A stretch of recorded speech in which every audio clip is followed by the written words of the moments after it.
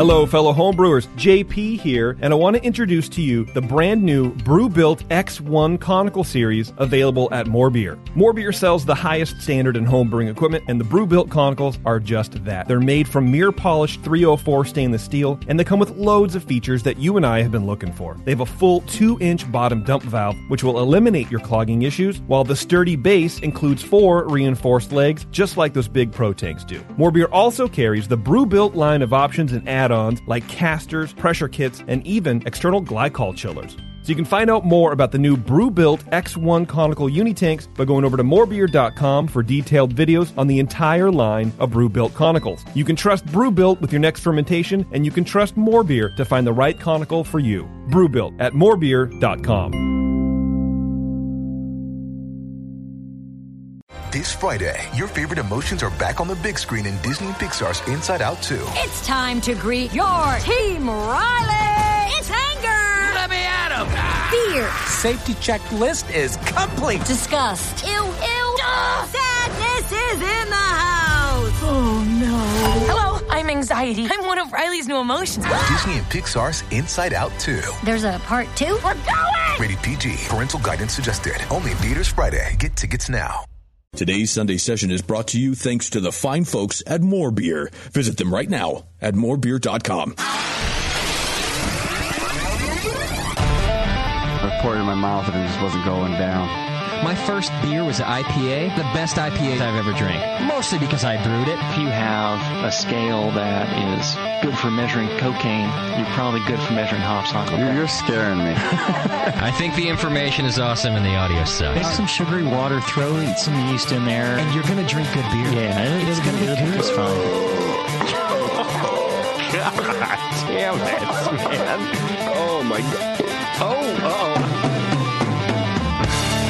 Now, live from the Brewing Network studios in Northern California, this is the radio program for home brewers, craft brewers, beer lovers, and beer geeks.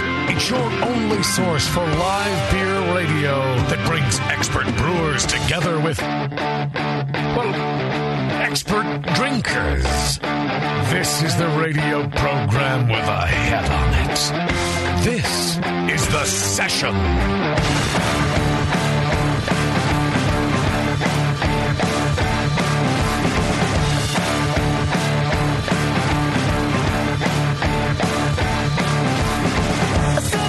Well, all right. Welcome to the program.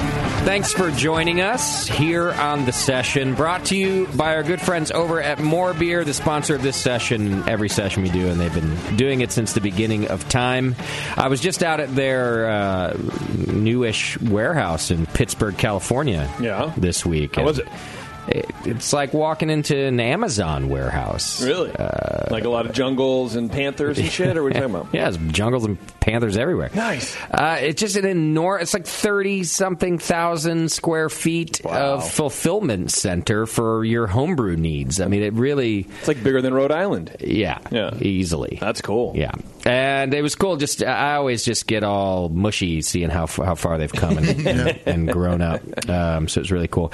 So, thanks to More Beer for bringing us this program. You can go shop over at morebeer.com or moreflavor.com, morewine.com. It's all there, and you can get all the things that you need to do all the things that you want to do in the home brewing and home winemaking and home coffee making world, and we thank them. Skeleton crew tonight. Half the staff is gone prepping for Burning Man. Okay. Is what's happening right now. Well, so... We shut down for Burning Man now. Basically. I mean, we sort of always have. Yeah. But I stopped going for several years and then went back last year. Yeah. And then this year, we're bringing out... Beardy and his wife for their Virgin Burning Man experience. Cool. So Doc's at home doing what one does to get ready for Burning Man. And Beardy's been really working hard lately. You know, his brewery's just about to open. Opened a brewery, So he's missed a couple shows just because he's been there late working and brewing. Yep. And he's feeling terrible about it. He's always so sorry when he has to text me. And today he texts me and he's like... So I was planning on being at the show tonight, but this is what his text sounds like in my head. Yeah. This is text voice. But Candy said it's okay if I go to the show, but she'd rather I didn't. Rather I come home and help with things. So he's like, in short, it's okay, but not really okay if I come do the show tonight. So I was like, all right, man, you can skip it. So Beardy's home, making his wife happy, whatever that entails. They don't even know what they're doing to prep for Burning Man. The first thing they got to do is figure out how to do that. Yeah, I mean, I wrote them like a map, but okay, good. Yeah, you got to plan. You got to help them plan. I got to help them plan because they're in my RV, and I don't want to have to like resuscitate them every 12 hours. So I give them some things that they need. It's harsh out there, so they need dust masks and goggles and water and like lots of stuff to not shrivel up and die, basically. But I'm pretty excited to see what super fun. Doesn't it? Well, and apparently right at this moment it's pouring with rain. So it's this dust bowl. It's a really flat. It's on a flat, dry lake bed that has that like really fine dust everywhere. So there's constantly dust in the air, and sometimes you don't see it, but it's always there. Mm-hmm. And then any gust of wind, and it's a dust storm, right? Well, now at this moment it's pouring with rain. Oh, good. Turning said. Then it's like a milky, like thick mud. Because it's that really fine dust. It's powder. Yeah. So it's a lot of fun, Bevo. So, anyhow, and then Doc's doing his thing. So we got me and Tasty and JP holding down the fort tonight for, we're going to be speaking to the founder and brewmaster of Ale Apothecary. Paul Arney is going to be on the line with us today. Yeah, out of Oregon. Yeah. And so... And I'll tell this to Paul when he's on the line, but a few months back we got a shipment of their beer. It was a very special shipment for they don't really ship beer out of Oregon. No. And but we were doing a sour event, and we reached out to them, and they were kind enough to do it.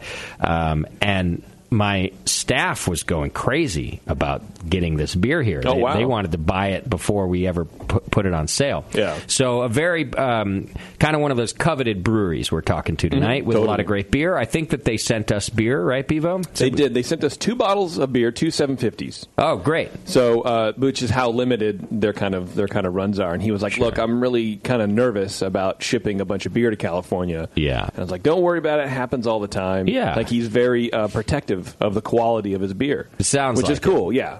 Yeah, when we did it, we had to do a whole special shipping thing. Mm-hmm. It was very expensive, but people wanted the beer, so we just built it into the price here at the Grenade. But yeah, he would only ship a certain way and thing, and totally. Good. That's why it's coveted beer. Well, I think that's what we want. I mean, that's what we've been pushing for in the industry this whole time, right? Is people being not only protective of the beer on the retail side, but also how that beer gets delivered is where most of your damage happens in the first place. Yeah. So I think it's pretty cool. Yeah. So we'll be talking to Paul from Ale Apothecary today, and we're excited about that. You can call in 888-401-BEER if you have your own questions, or as always, you can join Bevo in the chat room. She's there, and she'll send your questions along to me, and we'll learn about all the different beer styles. Have you had any of their beer before, Tasty? Yes, I have. Just in bottles, so nothing on draft. Okay. Yeah. All right. Well, that's what we're going to have again tonight. I'm looking forward to it. All right, let's get through just a few announcements to get you all ready for what's upcoming. I've been telling you about Drake's 27th anniversary party. Even just saying that number in craft beer still kind of blows my mind. There's just not many, right? We just had a Ballast Point event here last week with celebrating their 20 years in the business. So Drake's is doing that on Friday, August 26th. I believe that's this coming Friday. And I know JP's going to go out there. Tasty's going to be there. I'll be there, sure. I heard Nate is going to be there. Nate Smith is going to be hanging out. Yeah, nice. Nate and Nicole. Kim Shimke from the Brewing Network here might show up.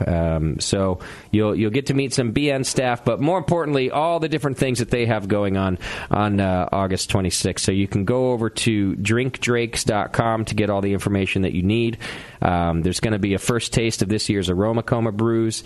Some original Drake's beers from 1989 are going to be on hand, they say. Like what? They're pale ale? No. But if they're made like again, well, maybe they made old recipes, which would be cool. super interesting to like taste a 27-year-old recipe pale ale or IPA. Oh God, yes. Compared to today's pale ale or IPA and how the hops have changed and things like that. Yeah, that'd be amazing. Well, or use the hops from then, like use this Cascade or Cascade Centennial or something. Might have just done that, yeah. There's going to be some Firkin tappings all over the place, they say, and sample some new beers that you've never seen before. So go check it out. There'll be a Meet the Brewers booth, and you name it. They're doing it up for their 27 years. Your ticket gets you unlimited tasting of all the Drake's brews and some alumni guest brews. Music by Sam Chase and Girl 6, which is a Prince tribute band. Oh, snap. I mean, I want to go just for that, but I can't. I will live stream it for you. Do it. Live stream it to me out on the playa. I'll watch it in my mud-filled RV. There'll be a free shuttle running from the downtown San Leandro BART station beginning at 3:45. You just got to show your ticket to ride that. And unlimited non-alcoholic beverages, including cold brew coffee. So that's nice. And finally, an anniversary toast at 7:30. So check it out. It's this Friday. You can go to drinkdrakes.com and get all the info and go support our friends at Drake's. They're good people and they make great beer. If you're looking to support some of the BN staff, our good friend Scott Moskowitz does the Hop Life gear. That's the little hop people drawings that he does. There's paintings and T-shirts and prints of the paintings. Go check it out at Hop Life Store. People really like them. We hang them up here at the Hop Grenade, and not only does it look great in our place, but people come in all the time and ask if they can buy them. They like them. So if you're a beer geek like us, check out hoplifestore.com. If you want to support the whole BN and just not spend any extra money, just do that normal spending that you do, hit the Amazon link on our homepage, and you can do that in the UK and the US, and it supports us. A lot of you do it, and we appreciate it. You can also just donate by hitting the donate button on the homepage, and if you do so, you are entered into the More Beer monthly donation giveaway, which enters you for a chance to win $100 to spend at More Beer every single month. And the more you donate, the more chances you have to win. So check it out. And if you are a donor, make sure your address is current in PayPal, because that's how we notify you. Also, I got an email from somebody this week who was a little upset. They said that they sent me an email a year ago to cancel their subscription. Okay. And that I didn't do so. Would I please do so now? And I just want to let you all know. I searched through my email. There was no email. Yeah. But you are in charge of your own subscription. You just log into your own PayPal account. So just, don't feel locked in for life when you sign up. You can log right back in and go to your subscriptions and delete it at any time. There's no commitment, and you don't need me, or you don't have to wait for some response because I'm off gallivanting around the world. You can just log into your own PayPal account and end your subscription at any time. Terminate it. Wanted anybody to know that. You don't have to. We're not really in control of it. I can go in. It's actually harder for me to go in and cancel it than it is for you. So if you're fed up with us or just times are tight, that happens too, just log in and cancel your own subscription. I refunded him, by the way, his year of subscription. Very generous. No, you did. Yeah, I don't want anybody paying that I don't want to pay. Yeah. Even though I didn't get the email, I'm not going to go, well, suck it for you. I'm keeping your $24. No, I gave it back. Well, there you go. So what's that? I got to drink 4 less beers this week or something like that. That's going to be tough. I think it would be tougher to do that than to go in and cancel his account on your end. That's probably true. I mean, who knows? Yeah. All right, get updates and things on stories and life and lessons on Twitter and stuff. Facebook. Yeah, do it. Mm-hmm. I mean, Twitter is how you play the Twitter game. That's right. You can just search Brewing Network on any of those things, and we'll send you messages. We send you our life. We send we'll you send stuff. you messages. No, I don't know. We're gonna slide some dick pics into the DMs, dude. I don't even know what we do over there. Kim Shimke does it, and she does a great job. I'm pretty sure it's relevant information. I don't know. I haven't heard any complaints. It's information information. Yeah. Okay. That's fair. All right. Send feedback and show ideas over to feedback@thebrewingnetwork.com, and then Bevo can book your favorite guest, or we'll read your email on the air. All right. Do we have a Twitter game tonight? We do. I was hoping that we had a Twitter game tonight. I always hope for Twitter games, you know? I know that about you. Do you believe me? Yeah, I do. All right. Twitter game today is brought to you by White Labs. God, do I love that company, White Labs. And check out what they're doing. It's not just wait, did we already miss it? Oh, it would be today. Voting starts on the 8th, August 15th, and August 20th. Okay, good. Today's your last day to do some of this. Here we go. Not just another brewery collaboration. This is a collaboration that puts you in charge. White Labs is asking you to help choose what beer that they will tap during special events at their San Diego and Boulder tasting rooms. So let's throw out those stiff style guidelines and get creative. Visit whitelabs.com/SDBW. I think that stands for San Diego Beer Week, SDBW. And cast your vote for style, recipe, and yeast strains that will be used on the resulting beer. Voting start on August 8th for the style, August 15th for the recipe, and today, August 22nd, for the yeast strain. So you can still get in there and vote. Cast your vote and join White Labs then on November 6th for a special tapping at their San Diego tasting room, or November 10th at their Boulder tasting room. So once again, it's whitelabs.com/SDBW. Go check it out. All right, what's our Twitter game? Well, this was going to be much more interesting when I thought that Doc was going to join us today. But I did text him the other day. He and I text every now and then, especially when a Toto song comes on. I have to take a screenshot and text it to him. And then I asked him why he's not called a skeleton cleaner. You know, I send him weird random shit because he cleans, your teeth, right? Your bones. Yeah. They're your bones. Essentially. I mean, maybe, I don't know. Anyways. And so he told me that he is now about to have a third child.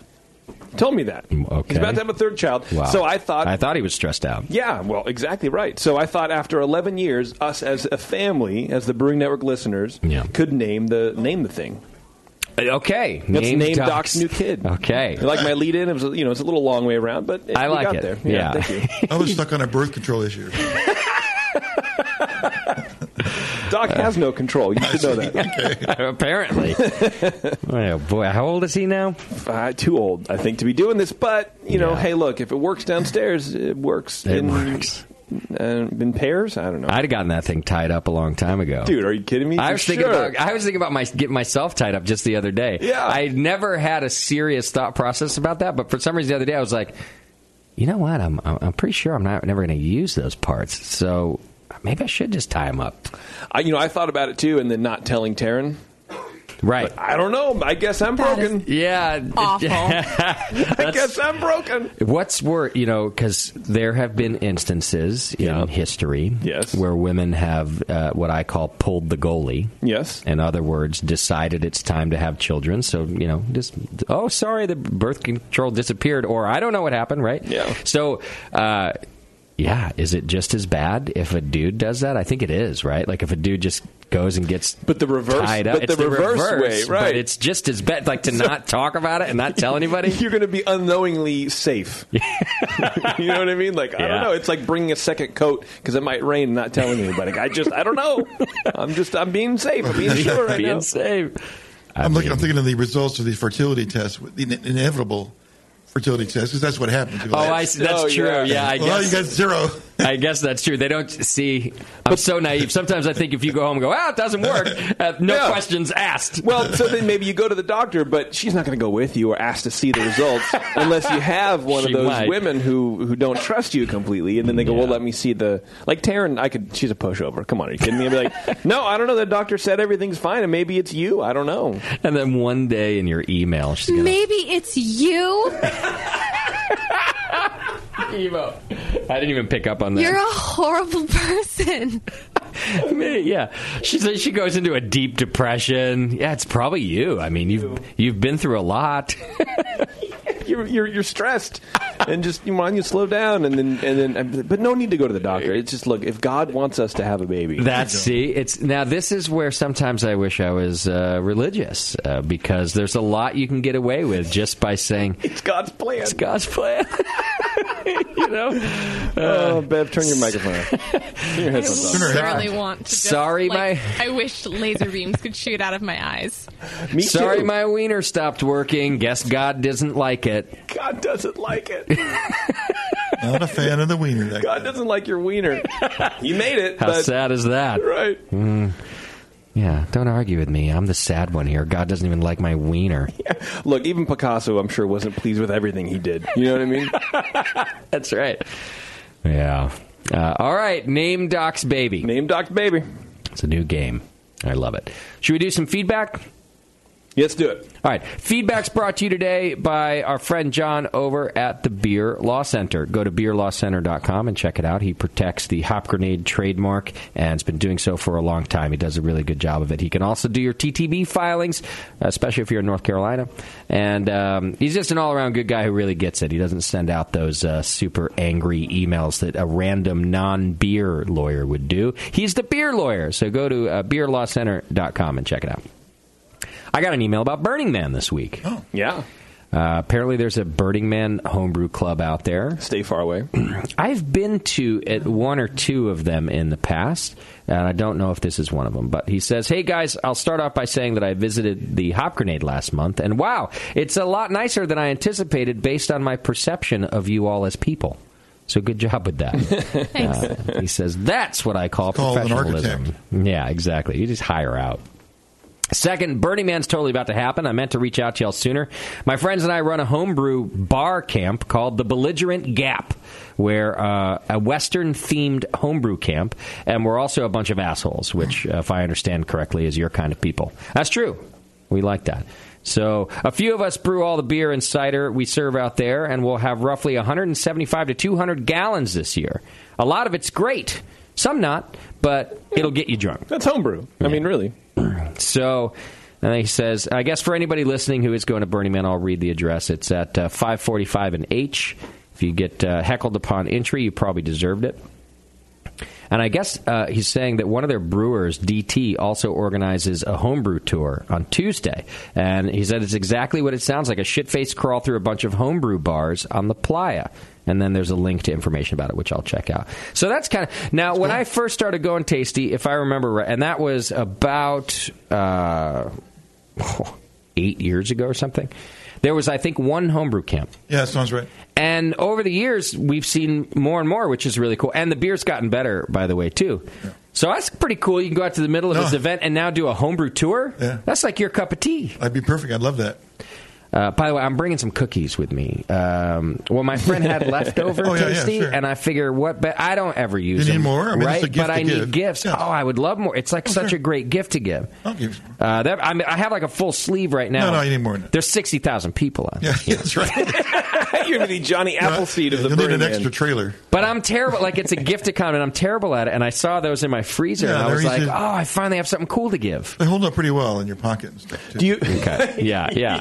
They're durable. Do you? Do you make like a bunch and then freeze them and then dole them out? Like, how long does it take? How many do you make? I make in a enough batch? for 2 weeks every 2 weeks. Oh, okay. Is your son still in on the gig? Like, he helps out, or it's all you now? It's a solo operation. Never was him. Oh, I see.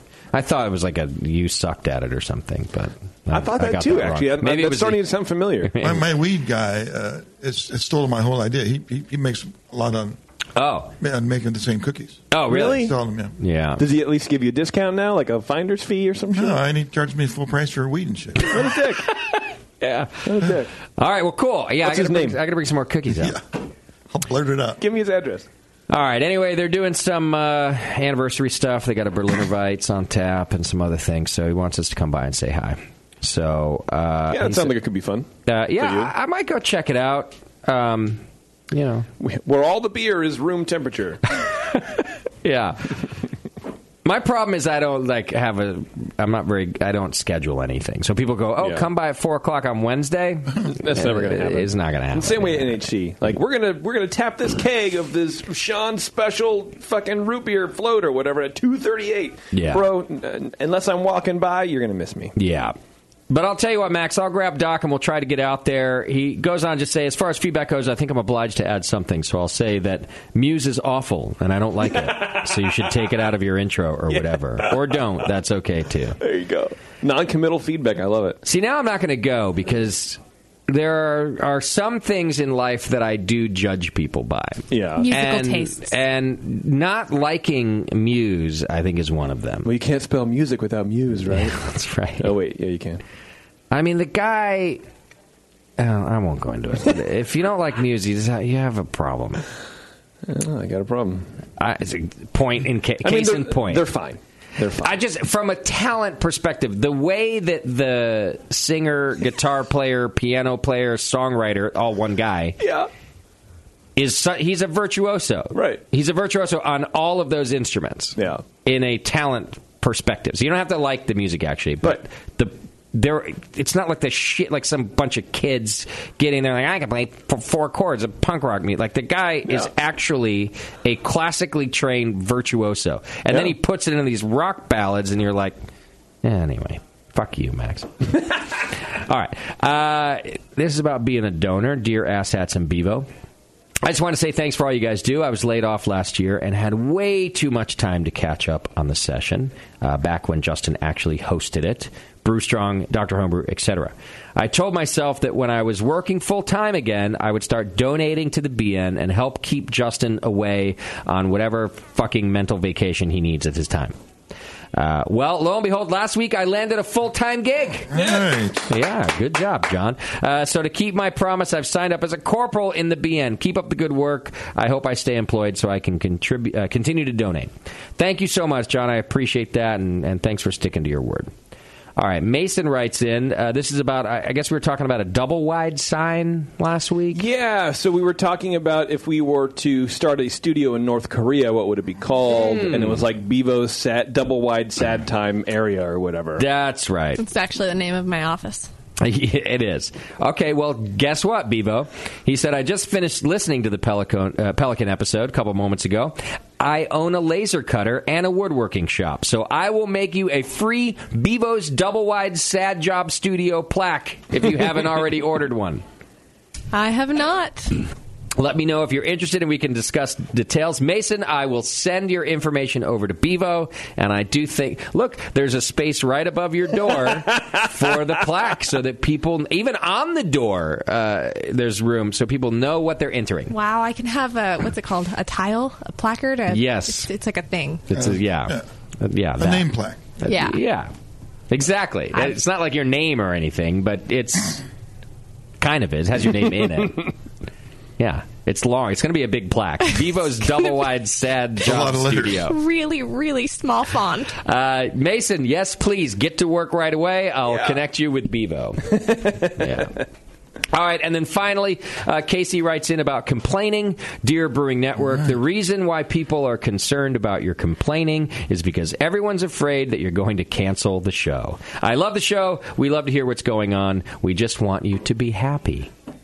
This might be the nicest email I've ever received. And then, how do they sign off? Sincerely. That's the most sincere. Right? Right. It's like, that's the only time I think anybody's ever used the term sincerely and actually meant it. And meant it. I think this person really is very sincere about what she's saying. I read this earlier today and was we just want to hear what's going on, and we just want you to be happy. And I almost was in tears. Very nice. What a very nice sentiment. That's what I want to. Well, fear not, I can't cancel the show. It still pays my bills, and that's why.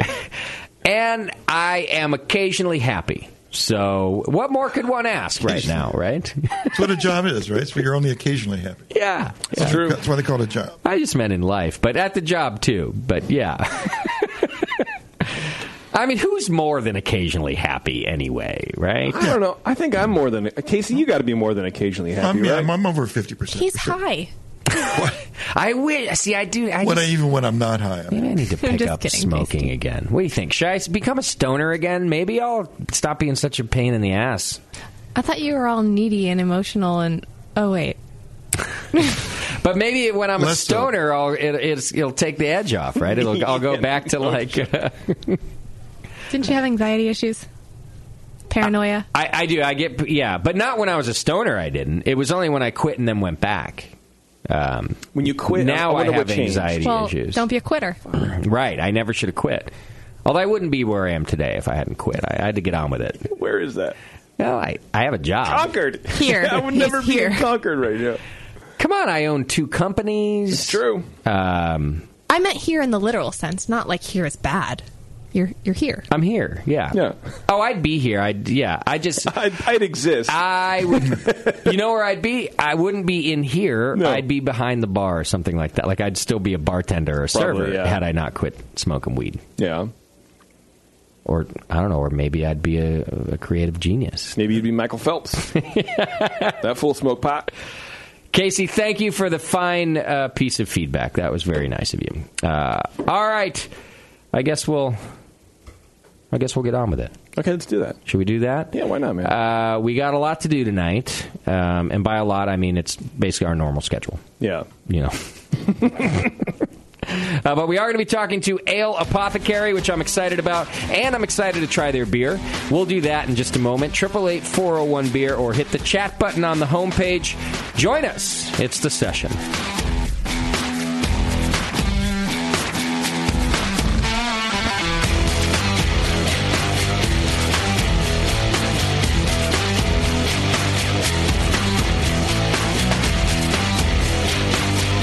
You're listening to the Brewcasters. On the Brewing Network.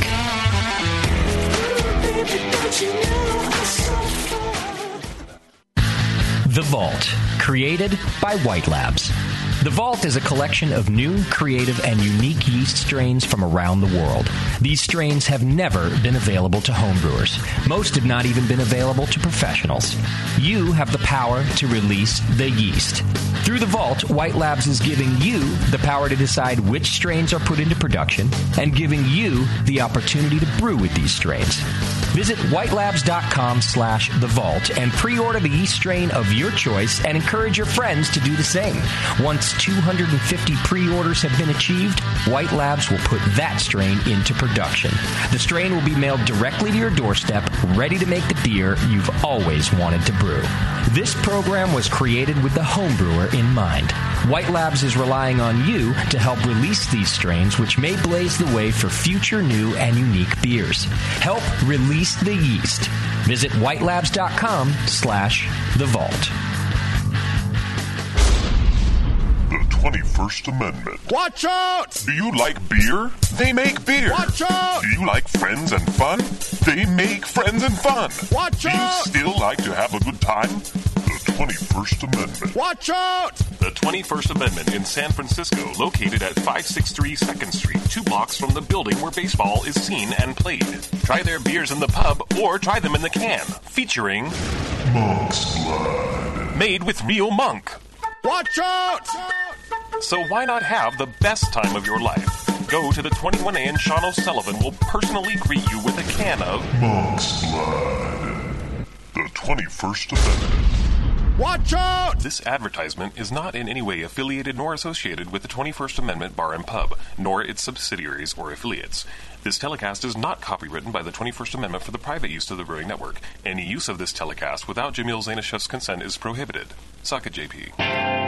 Brewing great beer is a process of continuous learning, and the best books on every aspect of brewing can be found at Brewers Publications, with more than 50 awesome titles like Modern Homebrew Recipes by Gordon Strong, Designing Great Beers, the Ultimate Guide to Brewing Classic Beer Styles by Ray Daniels, American Sour Beers, Innovative Techniques for Mixed Fermentations by Michael Tonsmeyer, For the Love of Hops, The Practical Guide to Aroma, Bitterness, and the Culture of Hops by Stan Hieronymus, and Radical Brewing, Recipes, Tales, and World-Altering Meditations in a Glass by Randy Mosher, plus many, many more. These are the books and the authors with the knowledge to push your brewing farther than you thought possible. And you'll find them all at fine homebrew and book retailers everywhere. And visit the website at brewerspublications.com. Brewers Publications, all the best on beer and brewing.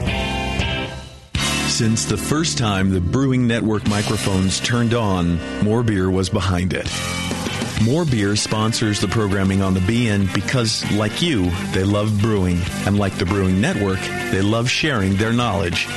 Morebeer.com isn't just a website to place your next equipment or ingredient order.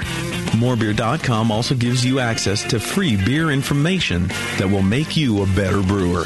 Go to morebeer.com and click into the Learning Center. You'll find podcasts, technical facts, video tutorials, and more, including access to The Buzz, More Beer's social network of more than 5,000 members. And some of them might even be crazier about beer than you are. Get over to morebeer.com today and take advantage of The Buzz, the forum, the Learning Center, and make sure you're signed up to receive the newest More Beer catalog.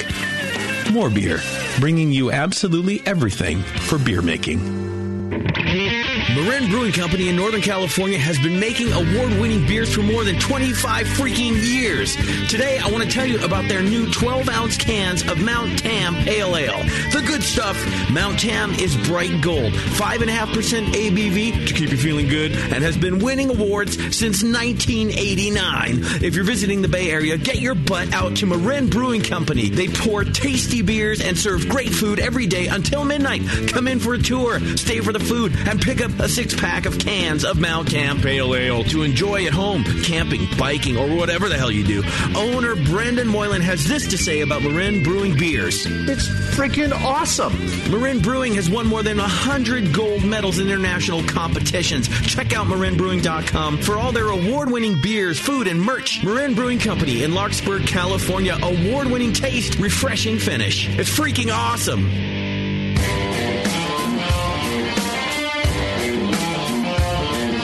Brewcasters are back. 888-401-BEER. Whatever. That's right. We're back, and we're here to remind you about Great Fermentations, a wonderful homebrew supply shop that supports this program. They've been very good to us, and they'll be good to you. You can go to greatfermentations.com and check them out. They've got the largest catalog of Blickman products on the web and provide same-day shipping on some of the main ones, where other vendors can take up to 3 weeks. Staff is some of the best trained using the Blickman products, and they offer top-notch customer service. Go like them on Facebook at GR8 Fermentation, Great Fermentation, and also Twitter and Instagram. GreatFermentations.com. All right, on the line with us right now, we should have our wonderful guest for today, Paul Arney from Ale Apothecary. Paul, are you with us? Oh, he hung up. It's 2 weeks in a row. 2 weeks in a row? Did we have that problem last time? Last week. I wonder if sometimes what happens is... The number you are calling does not accept unidentified calls. If you are a solicitor...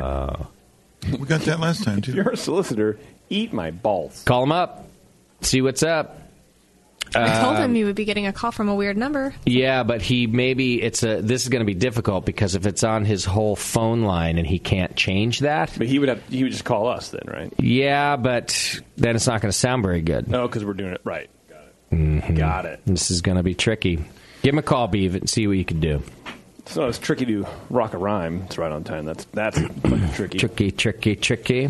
Yeah, I'm looking at these bottles right here, man. I'm really excited about them. So what did he send us? He sent us a bottle, something called Latache, or Latache. Would I have the full names of those, though? Is there a name and a full name? Am I yes, this I'm right? sorry. The beer formerly known as Latache. Okay. And that is a wild and open fermented in the woods of Oregon beer. It's malted barley and wheat with Goschi Farms hops. Spent a year in Pinot barrels and dry hopped in oak, Oregon honey, and sourwort, and their yeast equals 100% natural carbonation from bottle fermentation. So they're bottle carbing, and they're using honey and some wort. To prime the bottles, it sounds like, right? Yeah, sure. I mean, that's kind of cool. Yeah, sugar and yeast, yeah. Yeah, but most people just throw in a priming sugar, crazy. I guess, or whatever. Yeah, but it's kind of a crazy thing. But honey and sour wort, so they're using wort from another batch. Yeah, that's cool. And then we have something called "Who's ever has let a minotaur enter them," or a sonnet.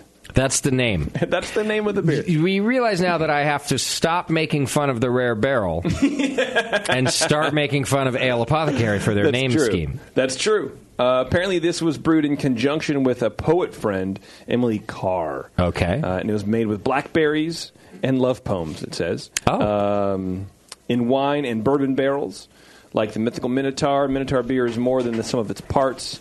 It has a tobacco finish, tastes like blackberries, like ripe blackberries, it says. Good. But there's no label on it. And it's kind of cool. Like, they have their like hang tags, essentially, like packaging tags or whatever with their artwork. But the other one has a a label, right? The other one has a label, but the Minotaur, maybe that's a special like brewery release only or something like that. There's no label on that. I kind of like that. Maybe out of the library, where they keep the whole beer back. Yeah. But I like the presentation, man. It has just a little like twine. Yeah, like a burlap twine. Rustic looking. Yeah, it looks like the twine you use for hops.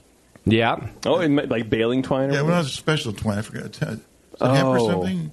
It's a special kind of twine that things grab onto easily. It should be hemp. Really.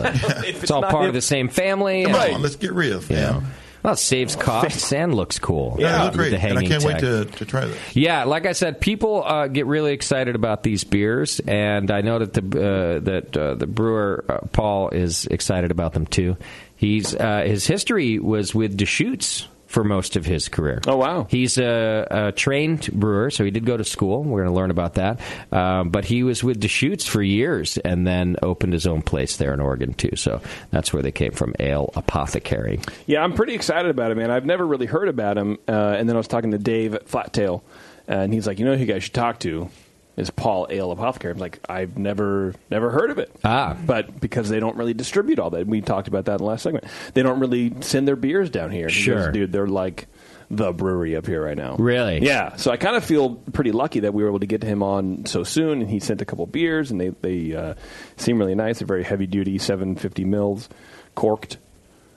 Which is good that we found our decorker. You know what I mean? I forget. We haven't had him in here in a while, right? Right, we haven't had it in a while, and so I brought the beers in, and I pull them out. I was like, oh shit, we need a decorker, corkscrew, or whatever. A dick corker, a dick corker. Yeah, that'd be amazing. I think Dick Corker would be amazing. It's a website, I think. All right, I'm ringing up Paul now, so we'll see if this one works. We got another number to try, and I don't know. In Oregon, you have to ride a bike to use the phone at the same time. I think if you've showered within 3 days, you can't use the phone infrastructure. It has to be 3 days or more. It's an Oregon rule, right? Let's try it. Paul, are you with us? I am, yeah. Hi. There we go. Success, after all. How are you, Paul? Thanks for being on the show. Yeah, doing well. Thank you. Sorry about all that. I don't use the landline very often, but no problem. I learned something. Yeah, well, it sounds like somebody there at your house was smart enough to block unknown calls. I think that's actually it's a good move. I like it. All right. So Paul is with Ale Apothecary, as I've been saying. Paul, we were started to talk a little bit about you. We got your couple beers that you sent, so we were mentioning those, and we're going to taste them here in a minute. But before we do that, tell us a little bit about yourself. How long you've been brewing beer, and where did you learn to brew? Well, I guess I started brewing with my pop, when I was between the ages of 16 and 18, doing some home brew. We didn't do a heck of a lot of it, but we did a little bit and, enjoyed ourselves and carried that on to when I graduated from college with a degree in geology and, had no idea or clue on how to use it. And so was out there kind of just, I don't know. I tell a lot of people this, and a lot of people agree that, the way that college is set up these days is not a whole heck of a lot of help how you get into the working industry. And so I ended up working in a coffee shop, and this fellow kept coming in, drinking quad tall mochas. He was chatty. But he ended up being the brewer at our local brewery down there at Glacier Peak, and the brewer was, his name was Tom Munoz, and he let me shadow him for a little bit and mess up one of his brews, of course. And so, and at that point, he was kind of sharing with me, you can take some of that education and go to school for something like this and learn more. And so I looked into that and ended up putting myself through Davis, the Master Brewers program in 1995, 96. And along the way, kind of spent some time. A buddy of mine was brewing at Maritime Pacific up there in Seattle, so I spent some time with him there.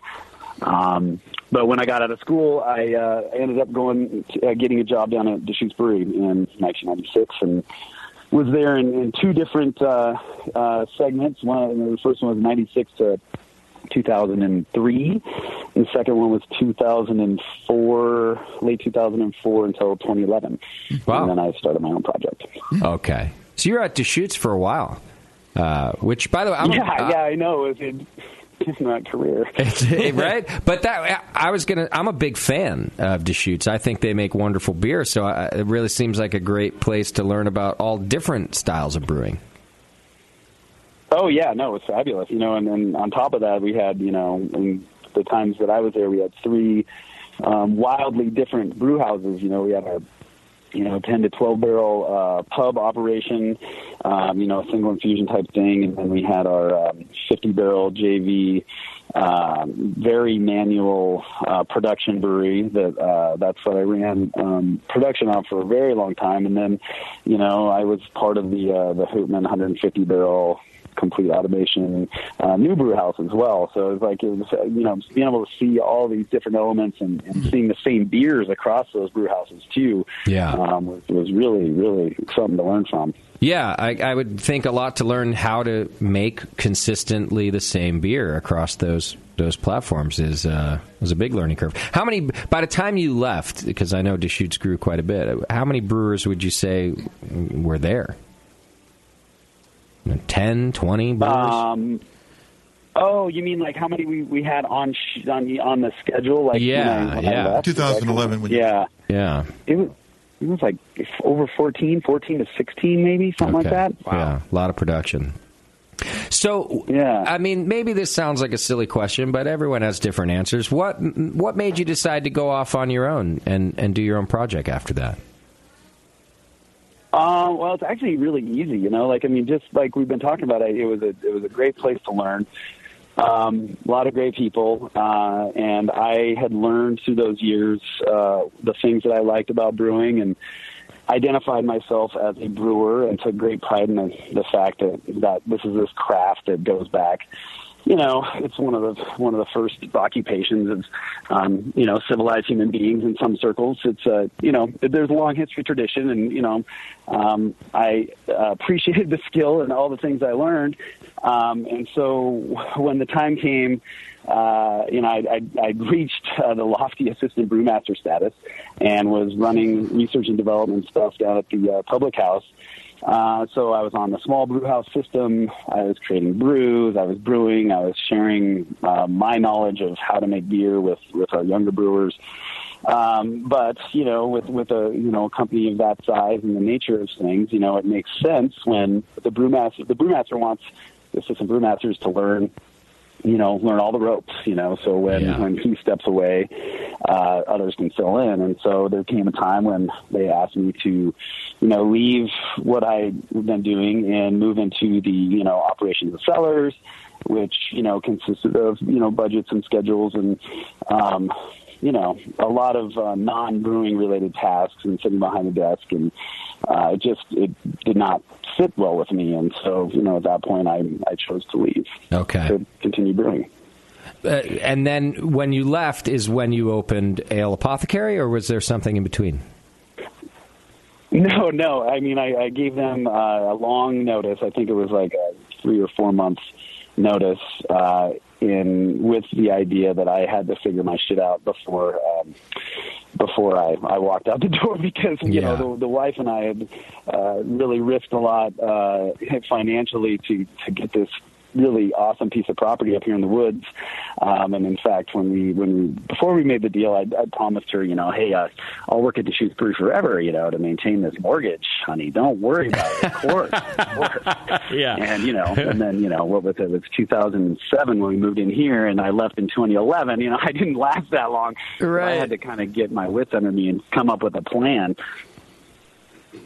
And the plan was your own brewery. Yeah. The plan was to do something different and unique, and try to tie this really special place in with the project, and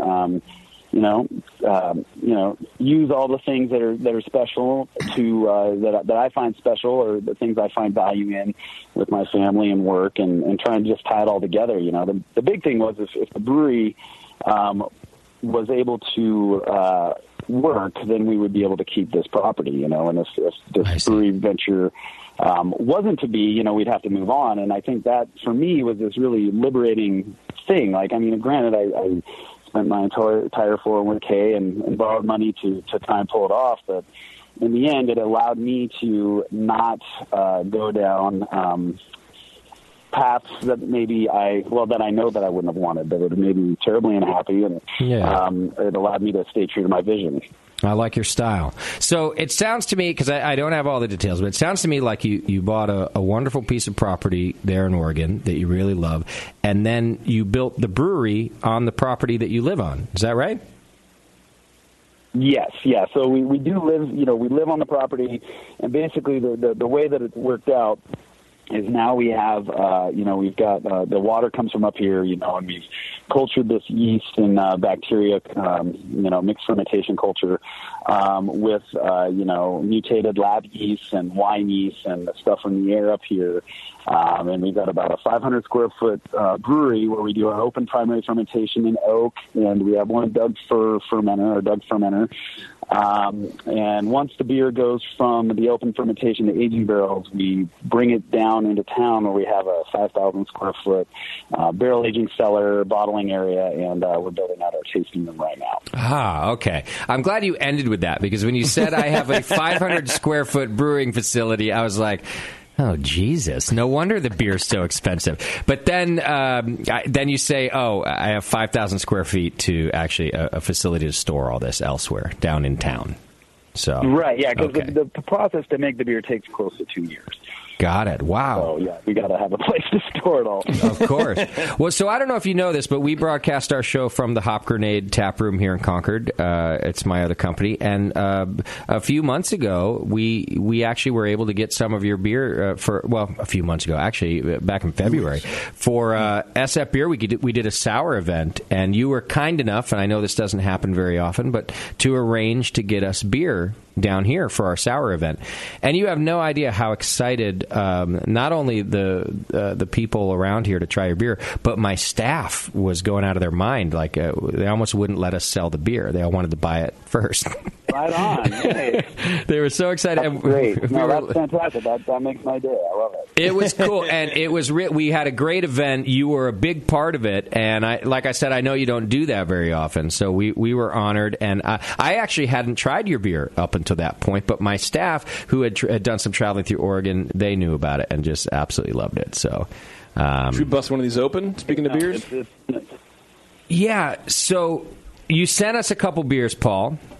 And let me read this, and you can tell us which one to open. I have to admit something to you first. There's a local brewery here. You're going to open up the Latage first. The Latage. Okay, so start the Latage. Okay.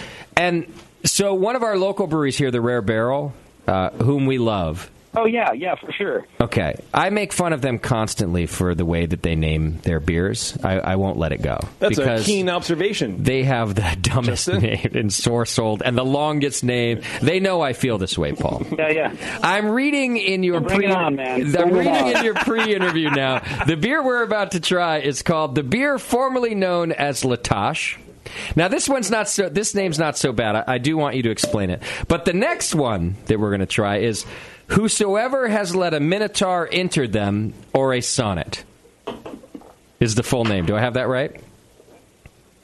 Yeah, and evidently I picked the two beers with our longest names. You did. Right now, I'm feeling pretty happy about them. Well, here's the good news. The good news is for the Rare Barrel. I now have to stop making fun of them and move you're now my new target, Paul, for beer names. Great. Like I say, we don't have a sales and marketing budget, so, pretty much anything is good. Right. That's true. Any publicity. It needs a name. Let's do it. All right. Tell us about Latash. All right. Well, the story there, this is a little longer, the two stories, by the way. So, if this starts tagging on, you'll be like, okay, I can read this for the next one's easy. This one, when I was in brew school, I was a good friend of mine, Niall Zachary, who runs Mad Fix down there in St. Helena. Are you familiar with this brewery? Yes. Mad Fix, yeah. So he has been a vintner for the past, 20-ish years, 17 years or whatever since we met at Davis. And we stayed friends. When I was down there ages ago, before I started my project, he was showing me around one of these fancy vinyl wineries he was working at, and he had this little dog with him. And the little dog had a spot on the back of the dog, and he named his dog Taj, and he told me that the word Taj meant spot. And for some reason that stuck in my mind, and here I am years later, working my own brewery, and initially I was only going to make one beer. Our Saheli beer is our flagship, and there was so much crazy stuff going on with the brewing industry, and I wanted to do something different. And one of the ways I was going to kind of emulate Orval, right? So, like, we're going to make one beer, bottle conditioned. It's going to be great when it's fresh. It's going to age out, and it's going to change, and we're going to just, kind of emulate that whole model. Well, very quickly after doing that, I realized, I'm in America, and when you walk into a bar or a bottle shop, you're trying to tell your wares, and the guy looks up and he's like, okay, I've heard a little bit about you. We'll take 2 cases of every brand you have, and you've got one brand. It's like, well, I'm gonna change things. I'm gonna do something different. I'm gonna make another beer. And so I was making this other beer in in one of these fermenters that I create out of barrels and puncheons. And this barrel had a spot on it, and so I named the barrel Taj. I named all my barrels names and stuff just to give them something besides a number or barcode or something. So I named this barrel Taj, Latash. And so when the beer came out, I was just like, I'm just going to call the beer Latash because, we're doing this Frenchy champagne method in the bottle conditioning. And the beer naming thing is such a pain in the ass. It's like, nobody has got a beer named Latash. So I called the beer Latash. Went through the process of getting the label designed and getting it approved by the feds, and of course, put it on social media. Look, everybody's got beer number 2. And of course, that's Niall follows me, and we're kind of in touch with each other. And he got back in touch with me like, hey, Arnie, just to let you know, I named my dog after one of the most sought after wines in the world. Made by the DRC. The wine's called Latash, and the spot where the good grapes go. Of course, I don't buy $6,000 bottles of wine very often, so it's well off my radar. Right. But so that's when I added the beer formerly known as, in hopes that the DRC would take note of this tiny little brewing mistakes, and I could wave it around like this flag, like, look who noticed this, but they haven't noticed this yet. No such luck. Okay. So, no. So we still have the beer formerly known as Latash, which, after, Prince's sad passing recently, I was kind of proud to have this beer already lined up, and it's like, it's an homage to my particular time in history, and it's cracking me up. I love it.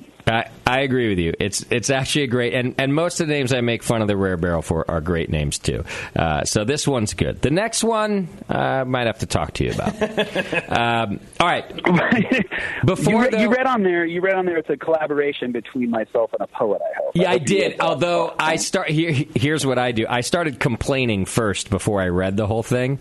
I started going, God damn it! Here's another one with the long name, and I'm these going Oregon people. I'm going on and on. Yeah, and then I got to the end, and I saw that it was a collaboration with a poet, and I was like, oh, okay, well, that kind of makes sense. Yeah. So. And and to be honest, like, I've referred to that beer just as Minotaur ever since, Emily and I decided to work on this project. And only when we made the label, like, I talked with her, it's like, well, we should just make the book and the beer have the same name. And, I just refer to it as Minotaur, but we went ahead and put the whole thing on the label just to kind of finish the whole thing out. But I never refer to either one of those beers as, they're full. How ridiculous would that be? He's like in the tasting room just going, oh, would you like another whosoever has let a Minotaur enter them or a sonnet? Yeah, is that an option? It's like those people that will be talking in their Pacific Northwest version of English, except when they say a French or a Spanish word, and then they try to have that right inflection on it. You know, hey guys, let's go out for enchiladas. Yeah. Well, you need to be very culturally sensitive. Totally. I think is what you have to be. All right. I have no culture. You know what I mean? It's like I'm trying to create my own culture, and it's painful sometimes. See, that's, you know what? You and everybody else in Oregon is trying to create your own culture. We can see it when we pass through. But you're doing a good job. It sounds like you're off the grid there quite a bit. How far away are you from like civilization? No, not that far. It's beautiful. It's only like 10 miles, you know, and actually we've had a local company install some fiber optic cable that we should be tapping into here pretty soon and getting out of CenturyLink's awful claws. They just don't care. So your tasting room is 10 miles down the road? So basically the brewery's up west of town. We're up at about 4,700 feet in elevation. And we've got up here, it's a little cooler, you know, we've got conifers and pines, and, you know, down Bendway, we've got more pines and junipers. But yeah, right on the west side of town, I've got our barrel facility is in this old mill area, not the old mill. There's a shopping district called the Old Mill, but Bend was a big mill town back in the day, and so there's one that's on the west side of town that this fellow's renovated, and that's where I've got my spot. Okay. Now, when you mentioned that open fermentation and barrels, so are those covered with like a cloth or something, or how does that work? Yeah, I cover them with muslin. Yeah, exactly. All right. So can you describe the beer to our listeners for us? We're drinking the Latache, and before I chime in with what we're tasting, I'd like to hear it from you. Just describe, what beer you were going for, and you can even go into the ingredients, any of the brew process. You go as in depth as you want. Okay, great. Well, you know, the beautiful thing about the beers that we're creating here is I've tried really hard not to have an outcome when I'm making the beer. You know, like the project has been to try to make beer that is unique to the region, it's unique to itself, and it has its own particular characteristics that you couldn't duplicate if you tried to make elsewhere. Basically stole a lot of stuff from the wine world as far as how they present their value to the consumer. You know, to close the brewing side of things, where, you know, what we're used to is like consistency and mass quantities. I'm trying to talk about smaller, unique, and localized, right? And so we're fortunate enough to get our barley malt from Mecca Great Estate Malt, which is up in Madras. It's Seth Kwan and his family. They've had their farm for near probably 100 years or so, and Seth's kind of getting the reins to it now, and he's taking this direction, and they're growing this super awesome barley malt with the help of OSU. And it's just it's a really great match, because as of 2016, I can now say that all of our raw materials come from very specific local regions in the state of Oregon. You know, all of them. Our water and yeast culture. What's that? All of them do. That's amazing. Like, in other words, amazing. yeah, It's not really just a portion. I'm trying to figure out how I can get on the soapbox here and shout it to the world, you know, because it's very unique. It's very unique. But, it really is, yeah. You know, so, you know, the water and the yeast, you know, come from up here on our property. The malt comes from the Mecca Great Estate Malt up there in Madras. You know, we get our hops from Dale Goshi's farm in Silverton, and we're using local honeys now for our bottle conditioning from a carbohydrate, you know, when we for bottle conditioning. So really pushing the local thing and the unique, you know, we could basically go directly to these farms, you know, which makes me feel good. You know, it's barley malt and even hops to a certain degree can be very, very commoditized, and things that are shipped all over the place and stored here, and you know, they can have a very large carbon footprint, and it's just been astonishing to see the quality of this stuff when you get a bag and it's got like it was malted, you know, 2 weeks ago, and I can go up to Seth and we can check out his land, and he's like, yeah, this is where we're going to plant your rye, that's where we're planting your wheat, and you know, this is what we're doing with the barley malt, and anyway, that's not specific to the Latache, but that's okay. The Latache and the Saheli, both those two beers are kind of our house character beers. So we're using his, he refers to his, it's kind of like a Pilsner malt, and he calls it Pelton. His Pelton malt with some wheat, So the malt component is fairly minimal, and it's non-intrusive. It's there to support everything that's going on, but it's not out in your face. And it really lets the house characteristics of what our brewery is about shine through. So you can get the additional honey elements from that bottle fermentation and that really lovely, that really exquisite carbonation. And you get the characteristic of the funk, but a not overwhelming funk, and the acid profile that we're getting from our sourwort culture. So that's kind of like this is our brewery. That's how it's displayed through the Latoche. Is there any ginger in this beer? No ginger. It comes through somehow. Ginger. You're getting ginger. I'm getting a little ginger, and in a lovely way, by the way. It's not like a spicy, but maybe like a sweeter. Yeah, of the like ginger? A subtle sweeter actually a little spicy though too. I get a little heat on the tongue from it, and it does taste like wild fermentation to me though too. And I don't know if that's your culture, Paul, but I just thought maybe either in the course of the wild fermentation it's picking up a hint of that, or maybe that it's present enough for me that I thought maybe you even added it.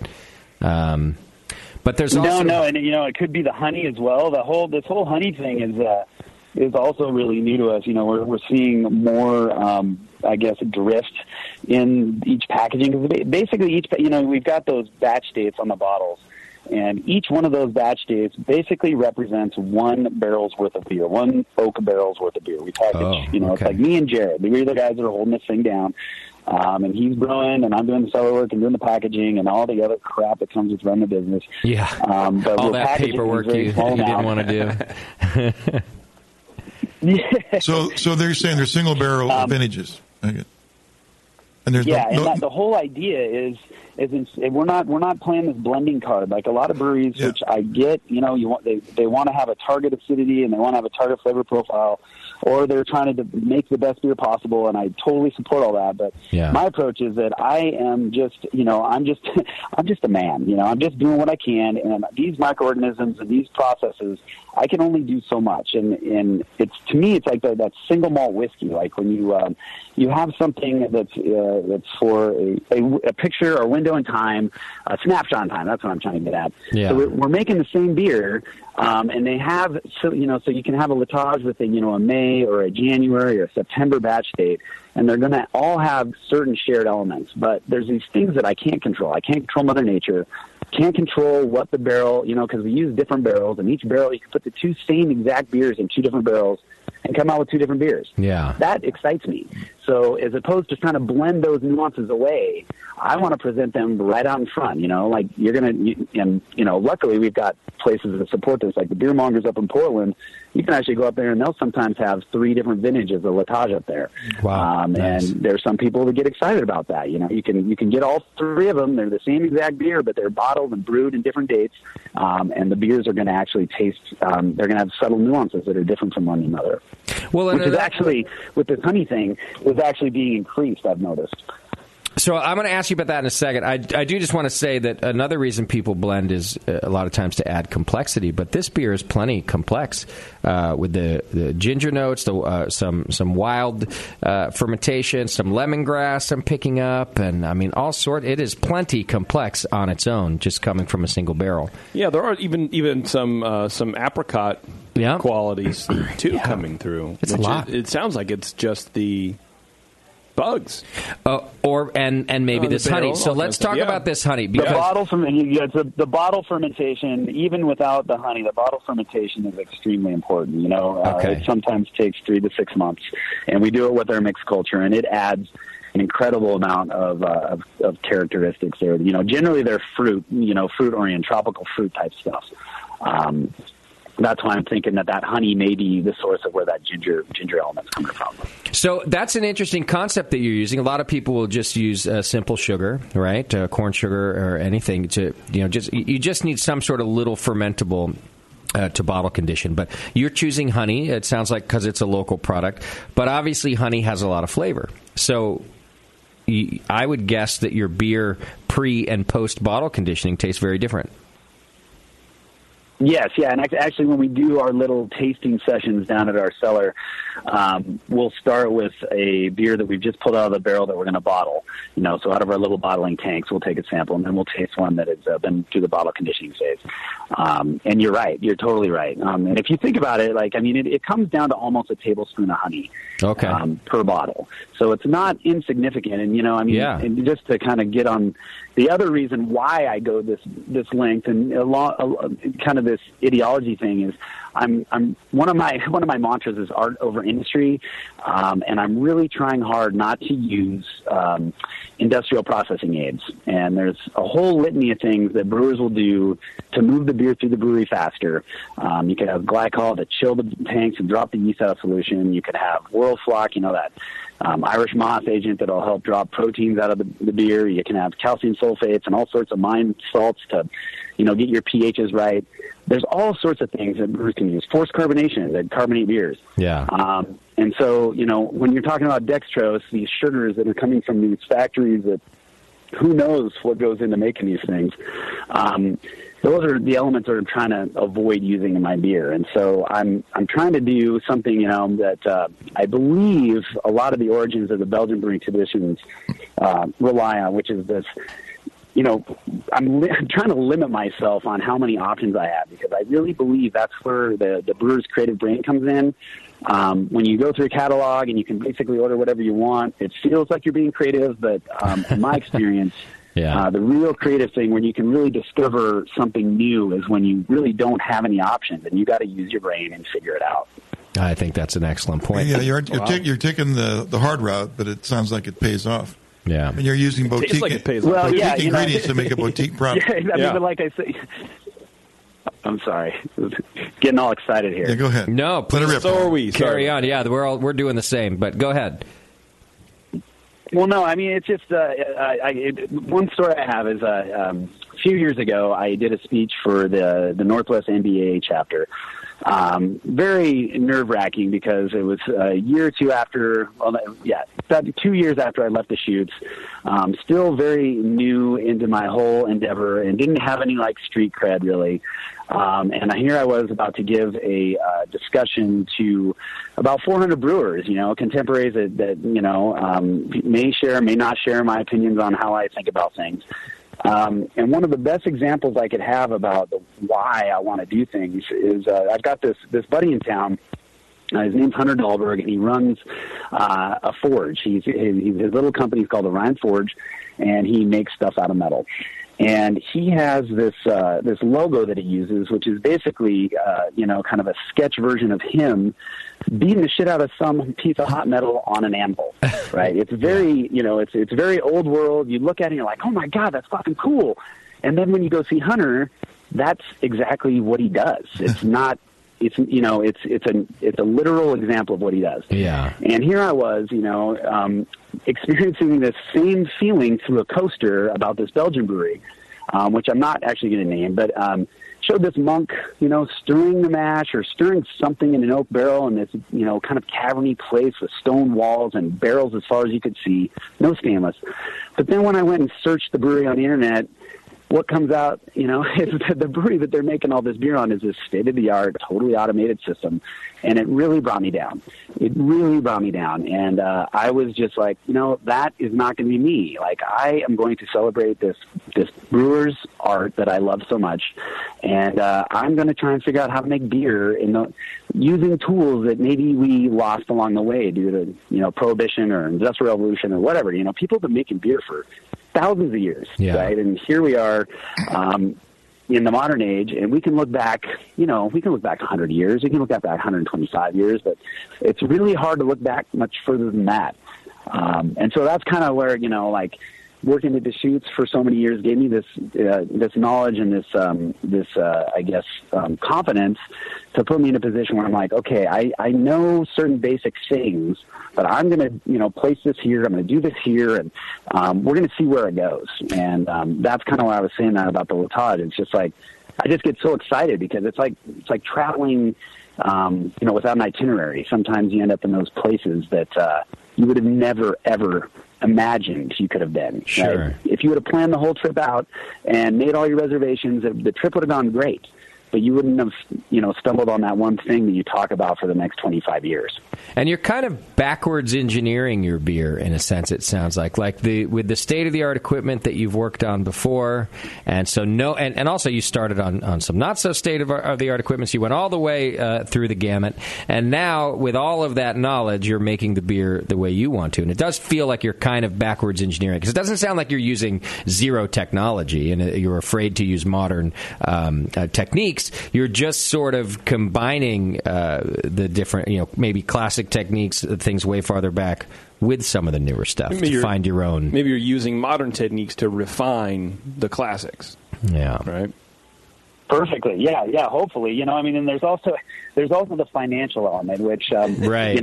Doing this thing with my whole deal, like I'm leaning on these old world methods because I can't afford to buy certain things. And as time goes on, and like we're building out this tasting room now, it's totally different because I'm looking at this like, oh, I can actually go out and buy an upright cooler in cash, and I can do certain things with cash money where I wasn't able to before, which is going to make some of these things a little easier. But I don't consider myself a Luddite so much, but it's nice to know that, one of the things that really cracks me up is just the way that we mash in.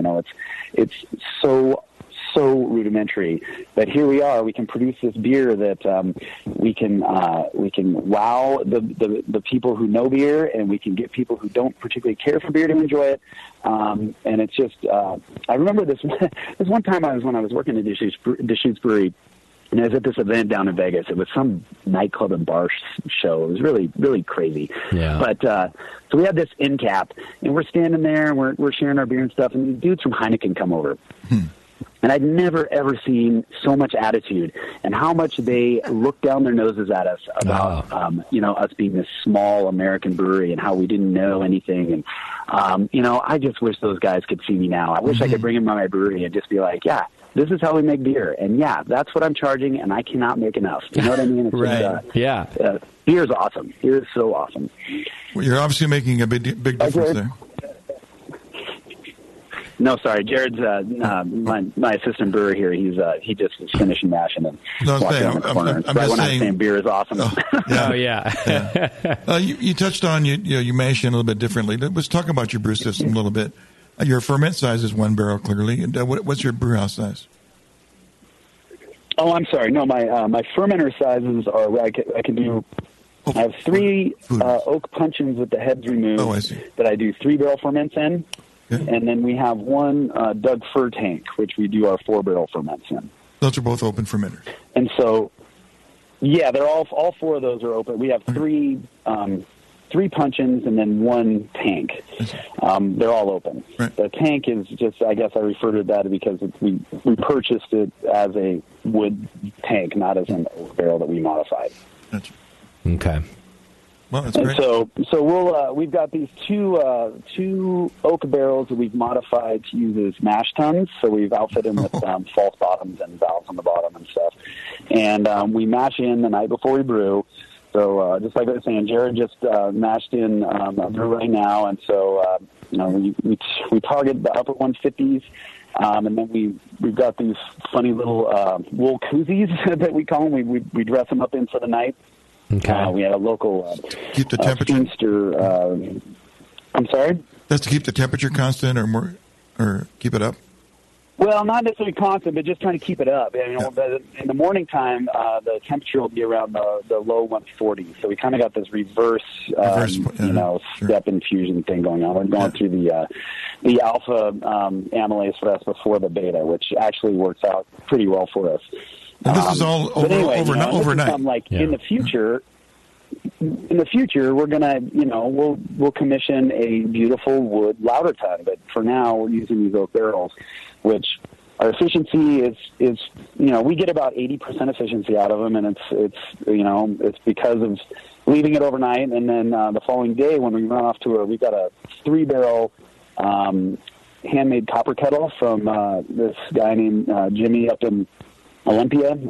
Jimmy in Olympia. He runs Craftsman Copper. And love it. Yeah, you can find him. Craftsman Copper. The guy's awesome. He's built stills, and I believe he's building his second kettle now. But we'll run the wort off into the brew kettle, and what we'll do is we do this. It's called party guile. So we run the wort off. We hydrate the mash again. We run that off, and then the third time we'll actually mix up the mash and boil off and then run off. And this is all because the grain bed's so deep that if we were just to do that, fly or batch sparging type thing, we'd end up losing a lot of extract because of the depth of the grain bed. Okay. Just the shape of the grain bed. We're making that up by, adding time under a brew day and, mashing it overnight. Additionally, the overnight mash gives us some oxidation and some microbial action at some level. There's some intangible thing going on there that we've tried to not duplicate. We've done shorter mashes, traditional or contemporary traditional mashing, like an hour or two, and we just do not get it.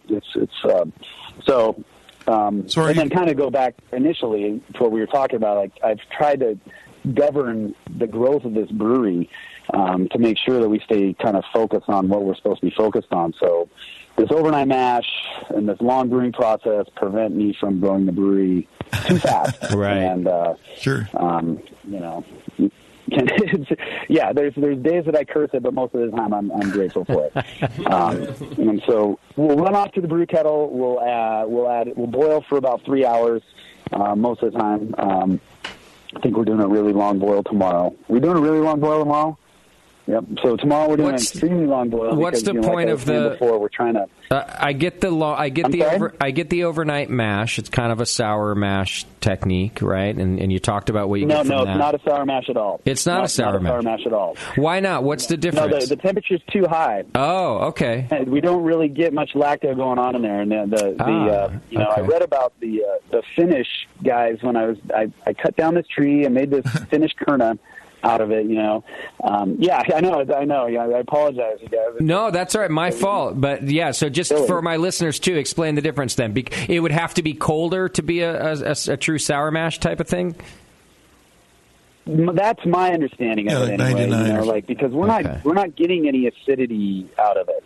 We're not getting any pH drop necessarily out of the overnight mash. Okay. We're getting a deeper color saturation. We're getting slightly more efficient mash. The beauty as a brewer, you walk in the morning and you just start running off the brew kettle. Right. It's really awesome, if you're not trying to just churn brews out, and that's one thing I was trying to avoid, getting myself into a situation where we were having to no, we gotta back these things up and we gotta get more beer in. And okay. It does a couple things. It's a way to govern the growth of the brewery, but it does create some flavor characteristics that we couldn't create otherwise. Okay, so I get that now. Then what about the really long boil? What are you getting out of that? Like a 3 or more hour boil? I'll come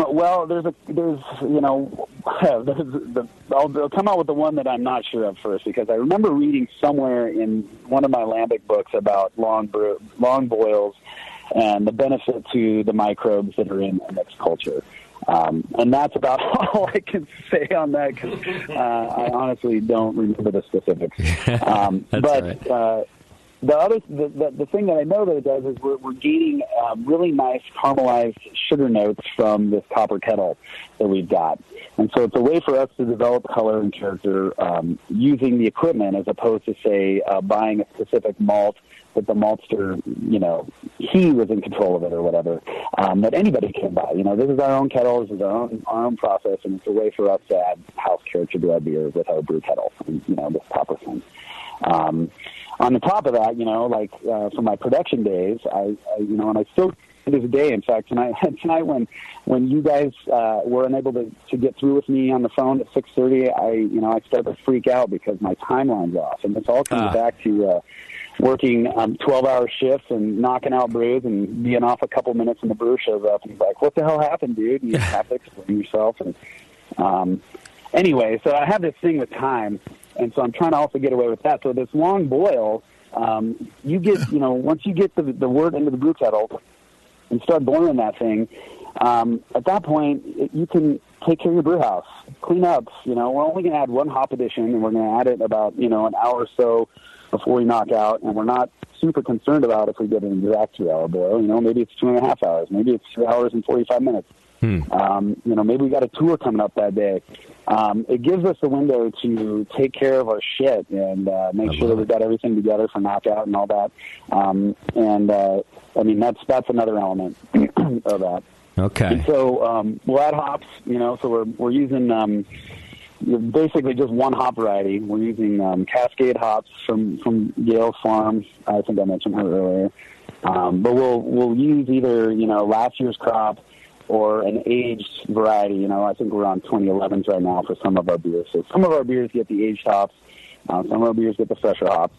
And as you guys are tasting there, Latage, the hops are important, but they're not what we're it's not something we're trying to display in every beer in full throttle. It's part of the whole thing. Sure. And plus, being a small brewery like this, we don't have places to store 15 varieties of hops, and we're using whole leaf. And so then we boil for about an hour, and then we have a sourwort element that we're doing. So we have a barrel that we've got a heating element in, and this is a totally separate process from the brewing. Well, on another day we'll mash in, and we'll do that overnight as well. But we'll run the wort off directly into this heated barrel, and it's very similar to the kettle sours that people are doing, except we'll do it in a barrel, and it takes longer, and then we'll age it off as well for a little bit, kind of like you would with a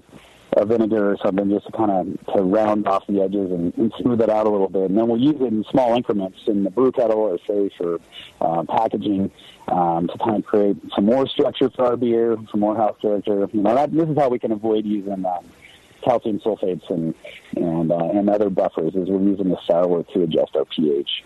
Oh, I see. So we're boiling at hop, at sourwort. And then what we'll do, and this is, here we go, knock out into our settling barrel, which we will leave the wort in there overnight again. So it takes us like 40 hours to go from grinding to pitching, which is an incredibly long time. It is. And so that second night, there's some record there, I think. So we've got these open fermenters, and we have no volume control. And so this is a way, initially, it's a way for us to kind of systemize our volume. So we'll knock out from our brew kettle through a heat exchanger, and this is the only time that the beer sees a pump. That's another important thing. So the yeast isn't in it, run it through a centrifugal pump through the heat exchanger, so we can drop out both the hot and the cold break in the settling barrel. Works it there overnight, tube settles out to the bottom, and the following day we can take one of the beers that's in our fermenter and rack those into aging barrels, clean out the fermenter, and then take that beer that we brewed the day previous, take the wort from the brew from the day previous, and run that off the tube into our fermenter. And the main purpose of that is so we can, we've got this unique yeast strain. This is a way for us to keep it clean and without it getting, super contaminated with the amount of trub that would be going into it. So we're taking this really long step to get the hot and the cold protein break to settle out. And then we can transfer nice clean wort in the fermenter, and we do harvest our yeast, so we pitch back to a certain cells per mil, and the ferment kicks off again, and that way we can keep harvesting and keep repitching and all that stuff, and there's no one to actually call when the shit hits the fan. Right. Not at all. Amazing. This process. Yeah. I have to admit that I mean this in a good way because I'm jealous. Like I picture this magical land that you live on, and that you're all just wearing like fur pelts and shit, and you don't have any shoes on. Loincloths. And you're just so happy. And, and someone's like, hey, we got to hurry up. And you're like, don't say those fucking words on this farm. I don't ever want to hear you say hurry up. And it sounds so relaxing over there. If your brew length is 40 hours. We're trying to get to that point. We're trying to make it relaxing. Right. There are times, there are moments, just don't show up when we're mashing in, with our shirts off and getting all Eastern European on it. Right. It's extreme techno. That's all we hear. So when you do the sour mash, do you inoculate that wort, or do you that just spontaneous? No, and just to be clear, we're not doing a sour mash. We're leaving the wort in the barrel overnight and trying to keep the temperature warm enough to increase our extraction, increase our color. That's the mash, though. But I think I think tasty meant the barrel that you do where you make your sour mixing, your sour mix, your sour wort. Yeah, that's what he meant. Sorry, that is a separate process. Yeah, so we I inoculated that. Originally, one of the most fun projects I had when I worked at Deschutes was we worked with this brewery in Germany called Distelhauser. They wanted to start brewing, American versions of hopped up beers, and we were trying to learn how to make lagers and Berliner Weisses. And so we shared information, and they sent their lactoculture, which they've been using for a long time. I want to say 100 years or something, but that might just be my desire for it to extend back into antiquity. But better history, for a long time, and send it over, and I gotta prop it up and work with that. And so Deschutes was nice enough to let me take some of that with me when I left. Excellent. Nice. All right, Paul, do you have time to take a quick break with us, and we'll come back and try the Minotaur and talk a little more? Sure. How long is the break? I'll tell you what. It's only about a 5-minute break. I got to do some sponsors. We'll take a 5-minute break. We'll come back. Okay. I just want to taste a Minotaur with you, and then we can let you go because we want to hear about that beer too. Will that work for you? So we'll keep you another 10, 15 minutes and let you get back to the fam. No, that's fun. This is great. I appreciate you guys wanting to know all this stuff. There's not everybody does. No, we want to know all the good stuff. So hang in there. We're going to take a real quick break. When we come back, we're going to talk more with Paul Arney. He's from Ale Apothecary, and we're going to try another beer, Minotaur. Hang on. It's The Session. We'll be right back. You're listening to the Brewcasters. On the Brewing Network.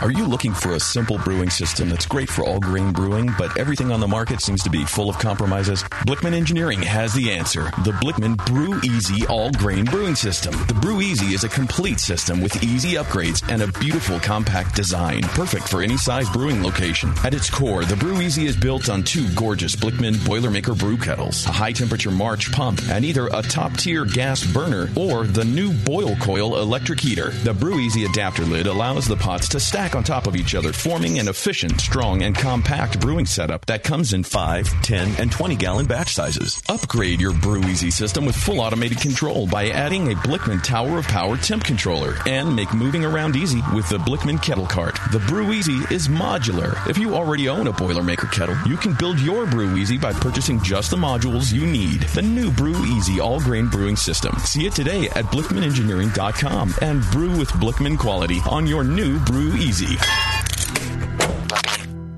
Do you know the 3 most important rules in brewing? Sanitation, sanitation, and sanitation. And no one does it better than 5-Star Chemicals. 5-Star knows sanitation. You can only sanitize clean equipment. And 5-Star knows how to clean, too. For craft brewers and home brewers, 5-Star has what you need to keep your fermenters, serving tanks, kegs, and draft lines sparkling and free of any beer-spoiling bacteria. PBW, caustic, acid cleaners, Star San, SaniClean, lubricants and defoamers, pH stabilizers, and more. 5-Star Chemicals has cleaning supplies, safety supplies, heat exchangers, pumps, hoses, and valves. And 5-Star is proud to offer eco-friendly products that exceed customer expectations. If you have a cleaning problem, you need the 5-Star solution. Visit 5starchemicals.com or call 800-782-7019. 800-782-7019 and get the 5-Star treatment today. That's it. I've had it. I am never putting hops in my beer again. What? Why? It's just too ridiculous. Insane prices, stupid contracts, high shipping costs, crappy selection. Dude, you need Nico Brew. Nico Brew will rock your f***ing face right the f*** off your f***ing skull. $5 shipping to all 50 states. Plus fantastic international rates get you low prices on Nico Brew's great selection of hops and more. Whether you're a home brewer, a pro brewer, or a home brew shop owner, Nico Brew can get you the hops you need in increments big and small. Single orders, spot buys, or full contracts. And there's only one place to join the uber special secret elite bare bones club where you'll get the best deals anywhere. Holy f***ing shit. NicoBrew.com. NIKOBREW. Nico Brew, your bare bones buddy in the brewing business. If you work in retail sales, the restaurant industry, or are a new craft beer enthusiast, or you know someone who is, you have got to check out Beer 101. Beer 101 is an online course created for anyone wanting a quick introduction to the vast world of craft beer. Beer 101 covers the history of beer, brewing ingredients and processes, vital stats like ABV, SRM, IBU, and gravity, styles, tasting, glassware, and pairing beer with food. The Beer 101 course is offered by the Brewers Association at craftbeer.com. Also home to the truly awesome Beer Style Finder, a visual guide to every beer style. Quickly play with color, bitterness, and alcohol content to interactively explore the entire world of beer styles with a gorgeously designed interface to your favorite beverage. The new Beer 101 course and new Beer Style Finder are only available at craftbeer.com. Craftbeer.com, celebrating the best of American beer. Williams Brewing is your online resource for prompt delivery of quality home brewing supplies. Since 1979, Williams Brewing has offered the finest equipment and the freshest ingredients, backed by the best customer service in the business. Do you like to mash using efficient fly sparging, but would like an easy way to heat your strike and sparge water? Enter the new Brewer's Edge electric mash water heater, a plug-in, anywhere, precisely controlled heater for strike and sparge water. Ditch the fumes and second burner and make mashing easy. Go to williamsbrewing.com today and browse their vast selection. That's williamsbrewing.com. Orders placed by 4 p.m. Pacific Time weekdays ship the same day. Brewing is easy the Williams way.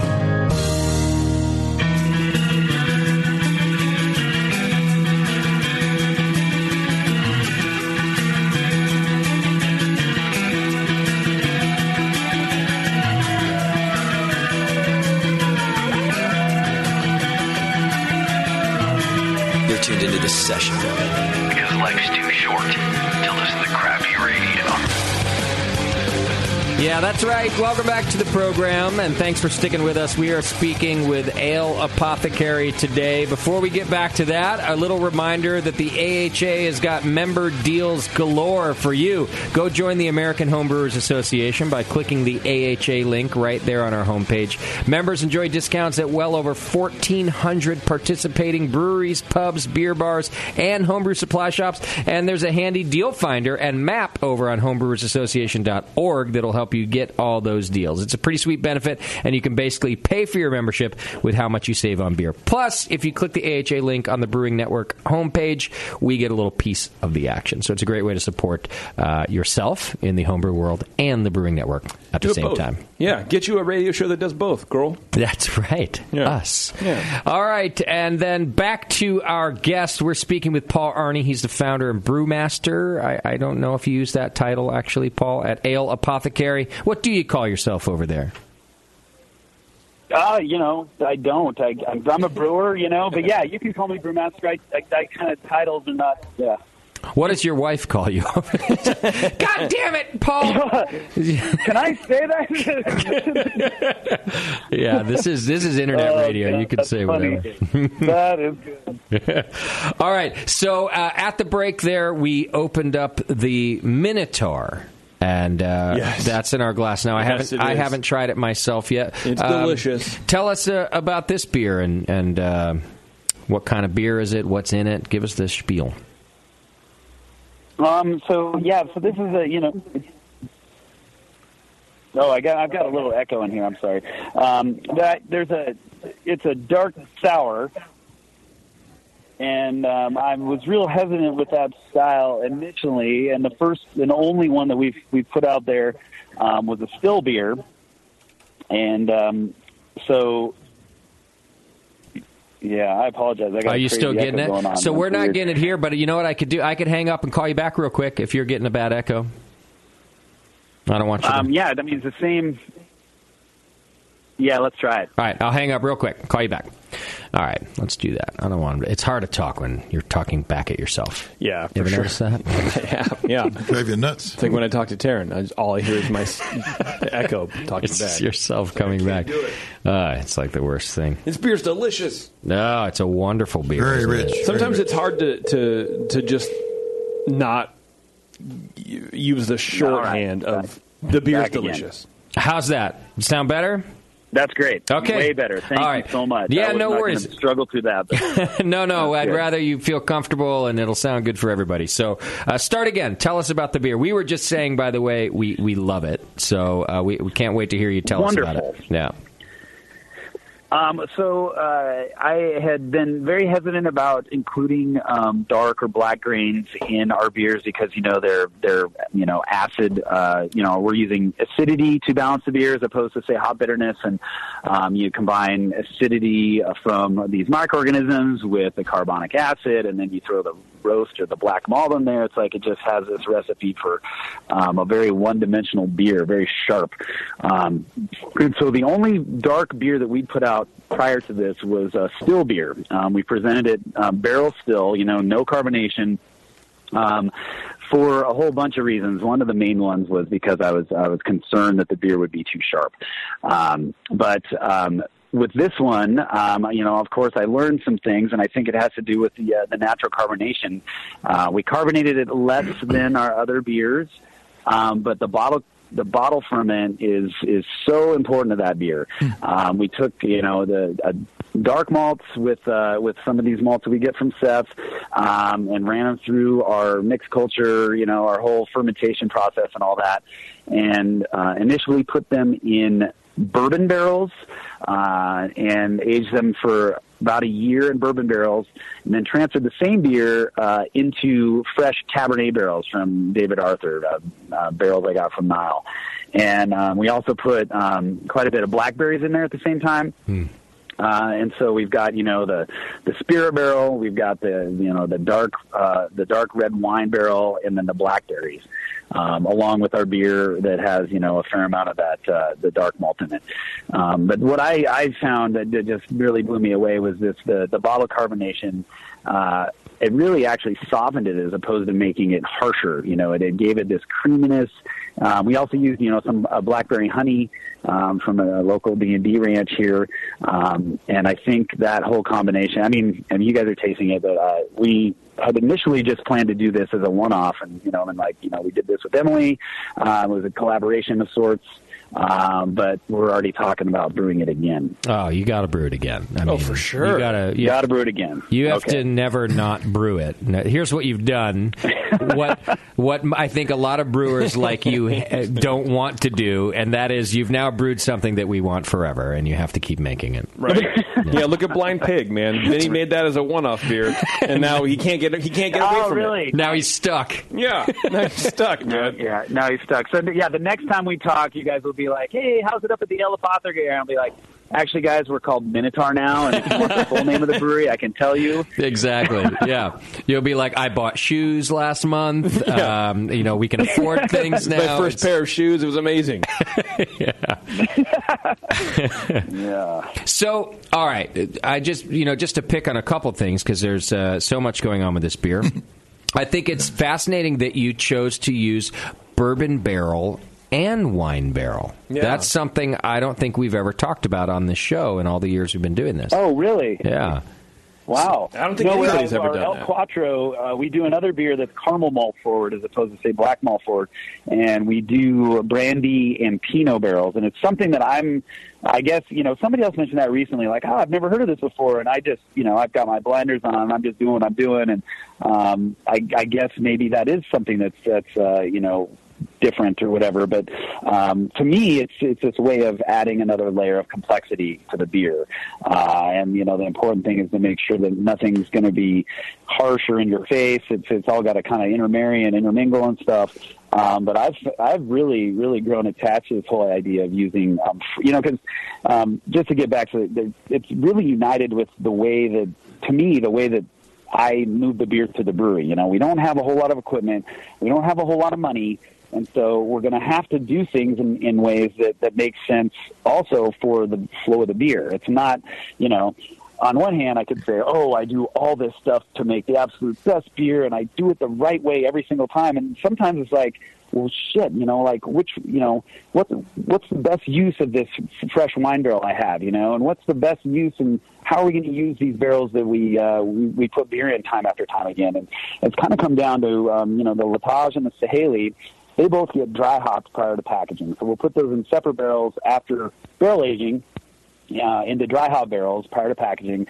But the aging barrel that they go into are always barrels that we've already used once previously. So we get these barrels from the winery, whether it's Pinot or Cabernet or whatever. We'll find some special project, whether it's a Minotaur or a Quattro or a fruit beer, and use that fruit element that comes with the barrel for something very specific, and then we'll transition into using those barrels over and over again for our Latage and Sahéli. And that's kind of how we're approaching this, is like, we bring in these spirit barrels, and let's use them, in a way that's going to best showcase what was in them previously, So just so I'm clear on this process, and because it doesn't sound like you blend this either. Does it go to one barrel, say the spirit barrel first, and then on to a wine barrel, or does it go in both and then you blend it? I'm not sure how you do it. Yeah, that particular one, it was the same beer that went in both barrels. So it was aged in the bourbon barrel first, and then we moved that beer into the cab barrel. Got it. Okay. Okay. Did you experiment with that before, like which one you should do first and how that's going to affect it? No. Yeah, no, fuck it. we did. We had to go for it. It's like, we're making this beer. We got the bourbon barrels. That's what it's going into, It's in a lot of ways, that's where I try to position myself as well, because I have to be able to take advantage of certain fruits, and I have to be able to utilize these barrels, and you can never exactly predict when you're going to have any of them in your hand, and right. So some of these things, it's like, well, like, for example, we have this one beer we're going to be packaging fairly soon that we've got this Bull Run, which is a distillery in Portland, this Bull Run whiskey barrel with 75 pounds of Chenin Blanc grape must in it with a Latage, because this friend of mine over, actually Vinny's sister runs this wine shop over on the coast, and they make wine as well. And she got in touch with me this one time. She'd say, "Hey, I got these extra grapes. You want them?" It's like, great, sure. And then it's like, what am I going to do with them? Well, this is what I have. I got the Latage ready to go, and I got these whiskey barrels. So that's what we're using today. Nice. I like that. So it kind of goes with your theory that, your philosophy you were saying earlier, where sometimes, you don't get to dictate everything. The beer's just going to take care of it, or Right. what you have available is going to take care of it. That's what you're going to do. I like it. That's right. Yeah, I do too, because the results, for me, I can't tell you how proud I am of these beers, and how, in a lot of ways, I can't actually take credit for them either. There's nobody that's as close to it as I am. But in the end, I'm just the guy that's kind of starting to push the rock down the hill. The rock starts rolling, and then, it's just crazy. It's just absolutely crazy. Yeah. Beer's delicious. It is delicious. Delicious. Now, this beer does have the wonderful acidity to it, but tastes a little less wild to me than the first beer. Like wild, as in wild bacteria all or that kind of stuff. other things like that. This one tastes a little cleaner, although acidity, leaning toward a Flanders Red type of acidity, something like that. The acidity is very high, but without all the wildness of the other one. Is it a different yeast culture in this beer, or the same from the barrel that you do? It's the same, and I'm if you look at the Minotaur there, I'd actually have to go back and check out the brew day. But one of the things that I'm trying to find some time to figure out a way to look into is does our beer change, what I should say is, does our yeast culture change behavior throughout the year? Like, is there a seasonal element to our yeast culture? And I can't answer that. I don't know. Right. I wouldn't be surprised if there was, but there's also, there's just so many variables. At a loss. No, I'm sure. well, it's. I think it's. It's that you put in the bourbon barrel, You put it in the wine barrel. That's going to slam a lot of kind of lighter flavors down anyway. I mean, these are very dark, heavy, not heavy as in on your palate, but kind of complex. Actually, not even kind of complex flavors. Yeah, they're big flavors. Yeah. So I think that can hide some of the subtleties too. That the barrels did, you're saying? I think so. Yeah. Yeah. And just are you saying that this beer is a couple years old too, right? Yeah. So that beer actually spent probably 8 months to 12 months more in barrels than the Latage that we drank. Wow. Okay. So that might have something going on with it too. It's killer. It's so good. Yeah. It's so good. And I hate using those words like, oh, this is great or it's excellent or whatever, and then that's kind of it. But some beers, it's going to sound cheesy, but like defy description. An easy description yeah, like so that. You can't really get any more complicated than that. Sometimes you kind of just have to sit and enjoy it. And sometimes a beer can just be great. Yeah. And you don't have to explain why. Yeah. But even if you pushed me, Paul, I couldn't give you the descriptors of what I'm tasting because it's so complex. I would need more time to just sit and digest it. But for now, it's a fantastic beer. There's a lot going on, and it kind of satisfies all those urges that us beer drinkers, have, from the dark flavors to the light flavors to the acidity. Yeah. All that kind of stuff. It's all wrapped in one beer, and it's very good beer. It is. What are the dark malts? Oh, right on. That made my day right there. Thank you so much. Because that's exactly what I'm going for. Because when we get people in on a brewery tour, and I can get somebody who knows beer like you guys and gets that kind of enjoyment out of that beer, and then someone who comes in and says, you know what, I'm not having any because I'm not a beer person, and then the friend of theirs is like sniffing, is like, at least smell it, at least smell it, and then they taste it, and then they like it too. It's like I couldn't be prouder. I mean, thank you so much for that. That's the best thing I could ask for. Oh, that's cool. You should be proud of this one. I'm sorry if I missed this, but what are the dark malts that you used in this beer to get some of the color too? That was Briess Black Barley. Okay. So is this just a your local Pilsner malt like the others, and then the Briess Black Barley just to get the color and some other flavor? Exactly. Yeah, and I mean, I try to, the whole less is more thing. I rarely have a malt bill that has more than 2 or 3 malts in it. And I didn't hear that you used wheat of any kind in either of these beers that we have. Is that right? No, yeah, the Latage and the Sahéli both have wheat. They do. Okay. Got it. Yep, probably about 22 to 25%, I think. Okay, so you are, which is kind of traditional way to do beers of these styles. Sure. That's what I was asking too. So, well, you mentioned you do a mixed culture fermentation. What's the Saccharomyces? How do you get the alcohol into the beer? Well, so when I started brewing in February of 2012. It took me a good 8 months to build the brewery and get through the legal processes and stuff. And during that time, I was homebrewing like crazy, and I had a whole bunch of different yeast strains going. And then when we brought I started bringing the wine barrels. They were all I was bringing these in from wineries like Domaine Drouhin, which is very, very. I mean, they do indigenous fermentations, and the whole point was to create a way for me to, it's like I call them seed yeast, because the whole point was I was going to intentionally mutate them and encourage, the local mycoflora to jump in and take part. Have an influence. And so I had all sorts of different, I had, California Common, and I had Champagne yeast, and I had, different Belgian strains and wine strains, and I just put them all together.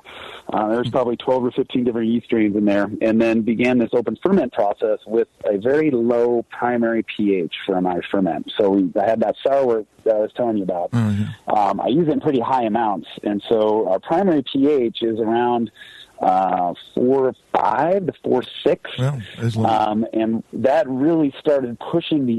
Let me tell you, the yeast did not like it for about 4 to 6 months. It took a long time for this stuff to kick off. And I don't know if you guys have talked with Chad Jacobson down there at Crooked Stave, but he was a big ally during this time, because I was like, "What am I doing?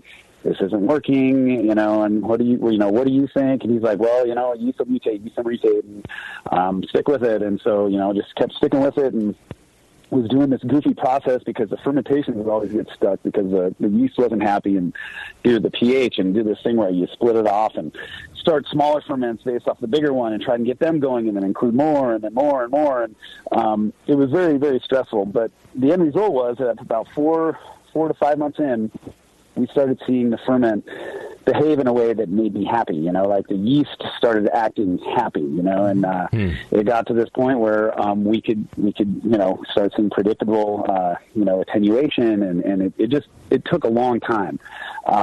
I know for a fact that the pediococcus that is in our beer came in through the window, and then some of the Brett came into the window as well. But the Sax strains that are in there, they're mutated strains of one of these, or all of them. Other yeast strains that I started using way back. And at some point, when I feel like that quote unquote we've made it, I'll go and have these things analyzed, and then stand back and go, oh my gosh, it's it's all one yeast strain, or it came from the swamps outside Cantillon, or like whatever. That's that champagne yeast you were using. And that will either be the most disappointing or most exciting day in your career, right? Because it'll come back. Exactly why I'm not doing it for a while. Right? Yeah, dude. I would avoid that as long as possible. Just go by your taste buds until then, That's the bottom line. So do you bank this yeast, or how do you keep it going? Why is it still around? Well, it's just we keep it active, So we're brewing 1 to 2 times every week. And we'll harvest day 2 and day 3 of the primary fermentation, and we'll make sure to pitch that yeast back the following week. And so I've talked to friends of mine in the micro world, and with the same question, and they say, well, how are you taking care of it? And then I tell them my process and the pHs and stuff, and a couple of them have just been like, it's not lab quality or lab intensity, but I'm kind of mimicking something that they do anyway. And so as long, and I do expect the thing to mutate. And we've been experiencing mutation since day one, obviously, but up until this point, we have seen everything positive. We haven't seen no negative, not like the beer is becoming better and better and better. Right. And as long as that's the case, I'm not going to change anything. And once maybe we start seeing, hopefully that'll never happen. Hopefully it'll just, this is how, this is kind of back to the core principle thing, like I really want to emulate and be true to this brewery project. And, this yeast is alive and this is where it lives. And I'm just trying to, make it comfortable here, and this is, give it its boundaries, and this is what I can provide, and so hopefully it kind of stays in that realm, and that's just what lives here. Yeah, if it wants to change it, it'll just change. That's what you want it to do. Yeah. So, are you tempted to bank it, like hitting save in a video game, just in case you want to go back to Well, I am tempted, but the thing is, I've got and it's probably not equivalent, but I just lean on the fact that I have a lot of bottles in my library. I always have bottles on hand. Yeah. We can always culture up the dregs if it got to, I kind of have my own library, and I'm sure that there's people out there that say, well, that's not the same, low pH, high alcohol, it's not going to be very healthy for the yeast, but that's what I'm leaning on because, for right now, this is my focus, and I'm trying to keep certain elements out of it just to keep it true. Excellent. All right. Well, the beer is wonderful, and I want to thank you so much for sharing it with us. It's been a pleasure to talk to you. Folks, you can go to the aleapothecary.com and learn more. Yes. There's a lot of information there about their methods and the different beers that they make, and you can learn all about them. A lot of photos, which is very cool. And, you get actually just a really good feel for you guys on the website, too. I really like it. So not a lot of spots do that. If you go to a lot of brewery websites, there's not a lot of photos, there's not a lot of information. It doesn't always even feel the same as the interviews that we do. Sometimes we'll interview and you go, oh, we really feel what Paul's about, and then you look at the website and you go, that's different. This all fits. You're doing a good job over there, man. Hey, right on. Thanks, fellas. No, this is awesome. I really appreciate the interest, and yeah, let's just stay in touch and do it again sometime. Would love to. If yeah. we're ever traveling through, we'll come to your house, I guess. Yeah, I'm planning on. We're planning on coming get up. in touch first. That's all I got. Okay, good call, good call. Paul! Hey! Paul, no, it's me. It's Jay and JP. We're here. I'm planning a road trip to Oregon early next year. I'm gonna stop by. It's great. I'm gonna stop by. It's great dude, beer. Get in touch. I love it. And then, is there a tasting room that folks can go to also down the hill? It's in development right now. We're thinking probably a month to 2 months out, and we cool. should have an official tasting room. All that stuff will be on the website. Oh, that's exciting. All right. So once again, folks, go to thealeapothecary.com and you can check it out. And Paul, thanks so much for sending us beer. We appreciate that, and for taking all this time with us. It's been great to talk to you. Yeah, thanks, guys. I appreciate the interest. We'll be in touch. All right, brother. Take care and good luck. All right, thanks, guys. Bye. Well, there you go. That's Paul from Ale Apothecary, and doing a good job out there. Doing a great job. Out there in the wild. Yeah. Well, when we were first talking before the show started, I was like, yeah, he sent us 2 bottles, and I'm thinking in my mind, I don't think we're going to have enough to taste. Yeah. Because usually we go like 4 or 5 beers, right? That 750 is like 2 liters of flavor. Yeah, they're 750. You could share that with 30 people, and everybody'd have plenty. Oh, for but sure. even from a discussion perspective, From a discussion perspective, there's more in these 2 bottles than we would normally get out of drinking. Yeah. Here's my IPA and my Saison and my Pale Ale and my Porter. Yeah. You know, we kind of just drink through those and go, oh, they're pretty standard. But these are, they're complex. They're complex beers, but not in some sort of heady way or like a hipstery way. They're very... I don't know, rustic, but in a positive way. It's a trip. They're rich. Find a beer, drink it. It's a trip. I agree with all that. And if you go to the website, you'll all the things he was saying. You know, it's easy to make fun of him for doing everything a slow way, but they really are. Like some of the simple things he says on the website are vintage batch, barrel by barrel, cottage instead of factory, flavor before efficiency, which we heard him talk about. Yeah, they're clearly not an efficient brewery. right. And then his final thing, which I like that he mentioned why he left the shoots, love prior to spreadsheets. So it comes through in the beer in the same way. So it definitely does. Yeah. I like the farm. Burn the bottle. Yeah, well, I like living at your the idea that the brewery is where you live as well. It's a farmhouse. You can't really do that in a lot of places. It's illegal, like zoning. I know that the place that Chad was working for was trying to do that for a while, and they went through a whole thing. Okay, but I love the idea. I mean, it does seem like kind of the core of the small brewery is that why not have a little brewery if you have a piece of land that you could sell beer out of? So I like that he's actually doing that. He lives on the brewery. It's pretty cool. That's nice. Yeah. I like that. All right. Well, thank you, Paul. I appreciate it very much for being on the show. And before we take our next break, don't forget about Beersmith homebrewing software that can help you brew good beer. Never forget. I don't think Paul uses software. I feel like he uses stone tablets to write his recipes on. I think he literally goes by the rule of thumb. Where he'll put his thumb in the mash and be like, that's great. That's perfect. Yeah, and he has his assistant. He's like, all right, 20% Pilsner malt. And he's over there, kink, kink, hitting it into the stone so they can remember it. I feel like Paul he bans the name Louis Pasteur in his brewery. Like, don't you dare say his name. He who shall not be named. Accent. I just feel like he who shall not be named. You do not say Louis Pasteur, and you don't say hurry up. Yeah. You go fuck yourself. Never. Yeah. Those are 2 things he never wants to hear. No. Hurry up and Louis Pasteur. The 4 most evil words in the world. Poor Louis. I won't even go to France. Paul's like, I won't even set foot in that country because of that Louis. But Beersmith homebrewing software can help you brew your beer at home. It's available on Mac and PC. You can get your free 21-day trial by going to beersmith.com. Download it so you don't have to take my word for it, because if you don't like it, after 21 days, no harm, no foul. And I happen to know for a fact that Brad's working on a new version of it right now. Really? He is constantly updating the software, so he puts in things that you ask for, modifies things really all the time. This is his gig, so it's the most supported homebrewing recipe software out there, and it does things that you don't even know that you need it to do. It's everything you're looking for. Go to beersmith.com right now and check it out. All right. How about we take a quick break? When we come back, guess what we're doing? What are we doing? We're giving away 2 tickets to the Craft Beer Summit, the California Craft Beer Summit up in Sacramento. Yes, we are. And they're full passes. They're not just for the beer fest. They're for the entire It's a 3-day package. Yeah. It's a 3-day thing. I had a 3-day package once. You did? I had to call the doctor. Oh, shit. Yeah. They say call after 4 hours. I know. What were you doing? Banging? I was just hanging out. Literally. You thought 1 would be good, 10 would be really great. Yeah, 3. Who has the energy? Not me anymore. Not me. I was younger. All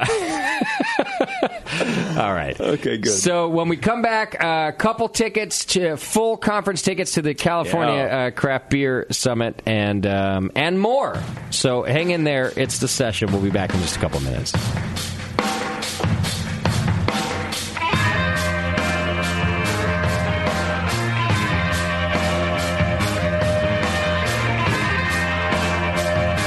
You're listening to the Brewcasters on the Brewing Network.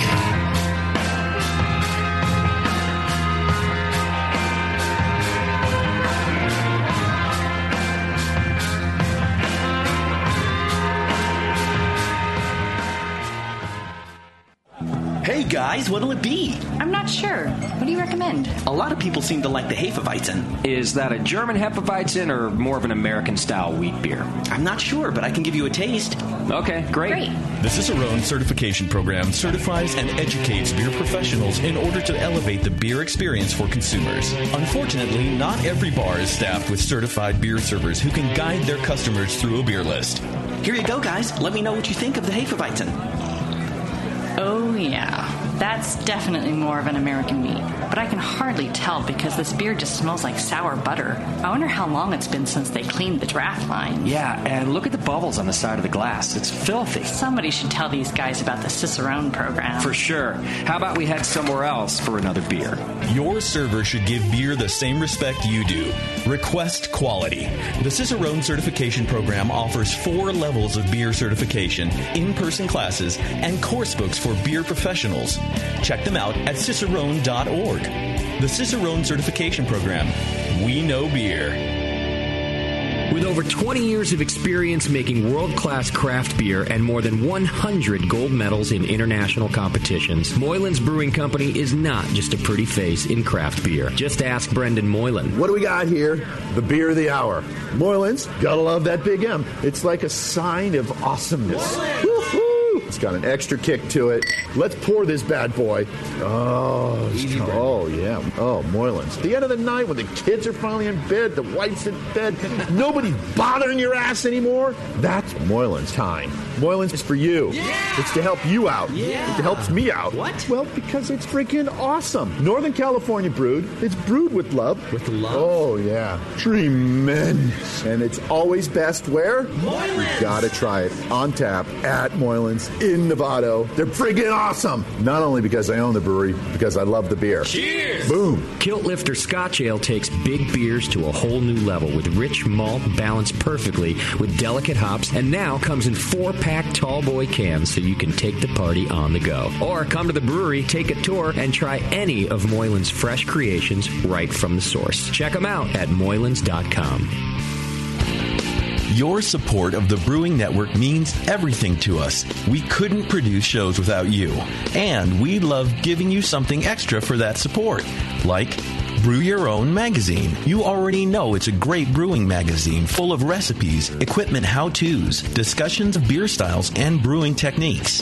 Whether you're new to brewing and just starting out or you're an old pro, you'll always learn something from the articles in Brew Your Own. Plus, they're amazing special issues like plans for building a Brutus 10 system, 250 classic clone recipes, and the Homebrewer's Answer Book. Brew Your Own magazine and BYO.com are awesome resources for any brewer. Whether for yourself or as a gift, when you subscribe or resubscribe from the Brewing Network homepage, you directly support programs like this. Get a great magazine and support the Brewing Network.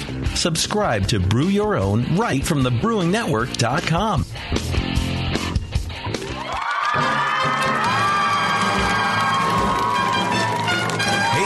BN Army, have you heard the latest at HopTech?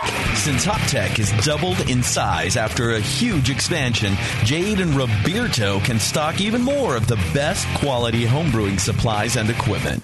Over 60 kick-ass varieties of hops and malts, monster truckloads of quality brewer's yeast, including White Labs, Y-yeast, and multiple dry yeasts. They even have all grain systems from Grainfathers and Ruby Street Brew Systems, thanks to Jade, the brand new all-grain brewer. And don't forget about their 10% discount to all BN Army members. Jade and Roberto are waiting for you and all of your brewing questions over at hoptech.com. HopTech, totally not sucking since 1983.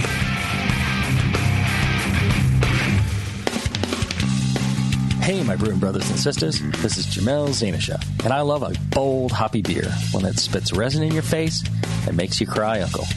There are a lot of great hoppy beers out there, but at Heretic, we want to make something as bold, dank, and resiny as possible. We use hops at every chance we get, including multiple dry hop additions.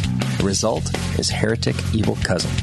This light golden, 8% Imperial IPA has an easy malt character that helps take the edge off the massive bittering, but it takes a back seat to the in-your-face hop character. We make sure this beer finishes dry so the hops can jump out and slam you in the taste buds. If you can't get enough hoppy goodness, Evil Cousin is your cup of tea. Cheers. You're listening to the Brewing Network. Because like beer, radio shouldn't suck.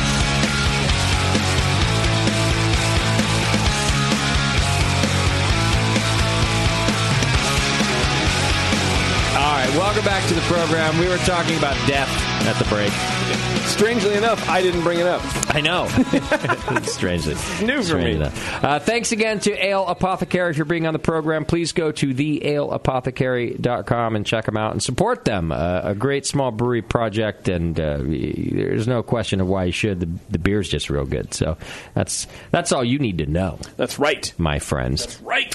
All right, so we've got a couple tickets to give away to the California Craft Beer Summit in Sacramento, California. Yes. Do you know the dates? Happening soon. I believe it is. It's September. It's in September. It's coming out soon. It's September 8th through 11th or something, yeah. Okay. There 8, you 9, go. and 10. 8, 9, 10. So here's what we're going to do. We're going to take right now caller number 5 wins 2 tickets. You need to be able to go. All 3 days, please. All 3 days. It's Yes. it's 2 tickets, right? It's 2 tickets, yeah. Caller number 5 right now, 888-401-BEER, 888-401-BEER. Let me tell you. And you got to buy me beer on Friday night, too. Casey's going to be there. And JP, are you still going to go and do try to find a bad, like you have to come back and only report on good beer? I will go if you want me to. I want you to. All right. We're gonna work It's at the Do I have to Sacramento. drive him? Yes, probably. It's at the Sacramento Convention Center. There's an unlimited tasting. The Summit Beer Fest is on the 10th, the last day on Saturday, 3 to 7 p.m. on the Capitol Mall. Unlimited tastings of 400-plus beers from 150-plus California People, you can't craft talk brewers. to them. Just hang up. Oh, she is. She's doing it. She's doing it. I was worried that it's like the same guy's just going to call 5 times. You know, we haven't gotten a lot of calls recently, so I don't know. But there's kind of a lot of people in the phone's chat just room lit right up now. though. So yeah, I think Lit we're up. good. Yeah, largest homebrew festival in California. Beer festival in California. And 400 Right. beers. 400 beers from over 150 and they're California craft breweries. And they're not all brought from the breweries, probably. You know? So yeah. And so here's what happens on Friday, September 9th.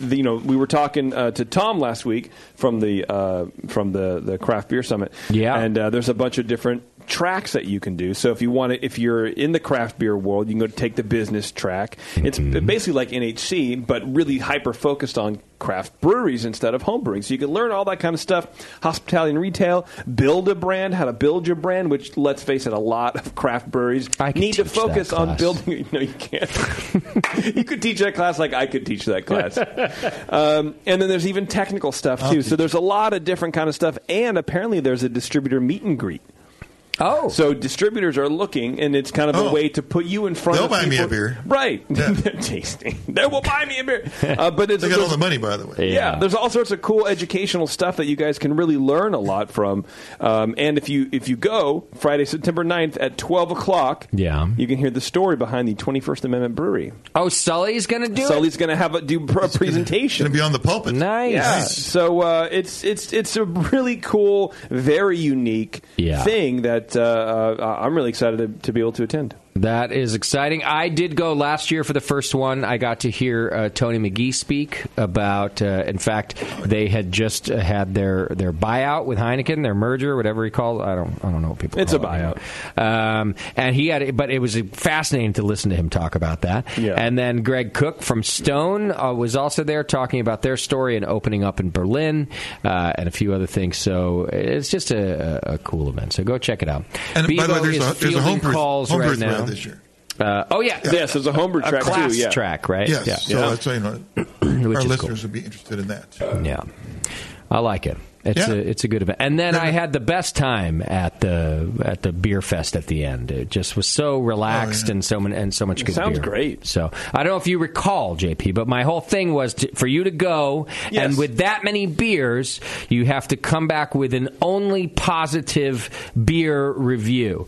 And, I had to find one beer that one IPA that I liked. I think is what it was, under an hour. I think we set a time limit. I wanted like 5 beers or something. We can reduce that because that might get boring. But one of them, whatever we decide, one of them has to be an IPA. Yeah, right. Yeah. I think I was supposed to target IPAs only. Because you were like, I think with that many California craft breweries, not only are they going to run out of ink on the IPA letters when they print them out, which apparently now that they're typesetting and they're not just digitally printing, but apparently. But I think we had to put a time limit on it. Yeah, because there were going to be that many where if I don't find an IPA that I like under an hour, I should give up beer drinking. That's what it was. You need to find one IPA you like in under an hour, I think, and then I'll listen back. Give me two. Figure out what it was. We actually have we can find out exactly what technology. was said. That's excellent. Run the tape back. Okay.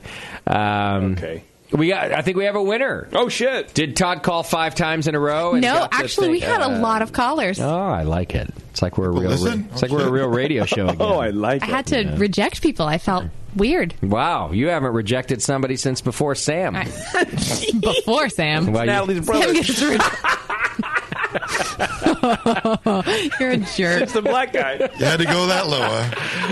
The black guy. All right. Oh, gosh, I don't even have anything to say. All comes with that big check. So the Sour Hour got some feedback about Scott's comments toward you and how they were sexist and inappropriate. Like what? And there were no examples given, but Scott asks me to make coffee every single time he comes into the studio. Oh my god! Well, my thought was like Scott was maybe he's used to being on the session, so here he is on that show. But the thing I like about the other shows that we do, the Sour Hour, Dr. Homebrew, even like some of the other shows, is that they have a different vibe, right? They're not like this. Like I can say all the dirty things I want to Bevo because I've known her for 15 years. So does Jamil. And because she knows I'm an idiot. But that's our style on this show, That's right? our audience. And I thought, like, some of these His other audience. Yeah. And I was like, I really thought maybe the Sour Hour is like, everybody can listen. It's very educational forward. So I had to forward I got the email. I had to then forward it along and go, hey, guys, we should talk about this and figure out how we should, That's so funny because other than him treating me like I'm a stewardess, I don't really... I can't really think of anything he's ever sexist, said. Bevo, they're flight attendants. I know, that's why I said it. Actually, I think he still calls them stewardess. Right. But I can't think of anything that is said or done on that show that is inappropriate. Well, somebody did, and this person was very, very offended. Oh, this person, if you listen to this show, first of all. Well, I know, and that was my thing. But this show's different. Like, this person writes to me about this show, I respond... A, I've known Bevo for 15 years. She's my very close friend. B, this is our thing. C, if you don't get it, fuck off. Like, I don't care. Right. Our other shows, my reaction is very different. Like, we plan shows differently. That's why it's a network, Should I be sending you these emails? Because I've gotten one email complaining about about the way Scott speaks to people on the show.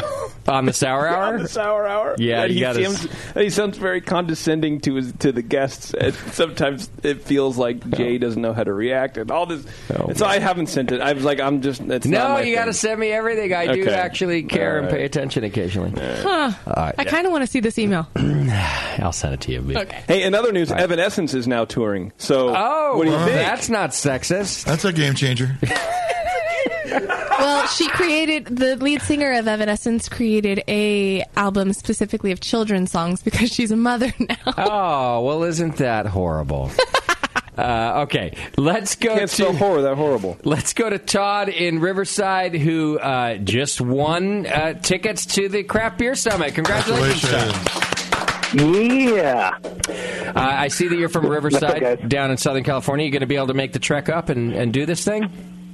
Dude, I was actually searching tickets for Southwest right now. Not a boy. It'll be a cheap flight. Hey, there's this cool private jet thing that's cheaper than Southwest sometimes. Yes. It's called, I'm being serious right now. Jet Suite. It's called Jet Suite. And they fly into Concord Airport from Burbank, Airport.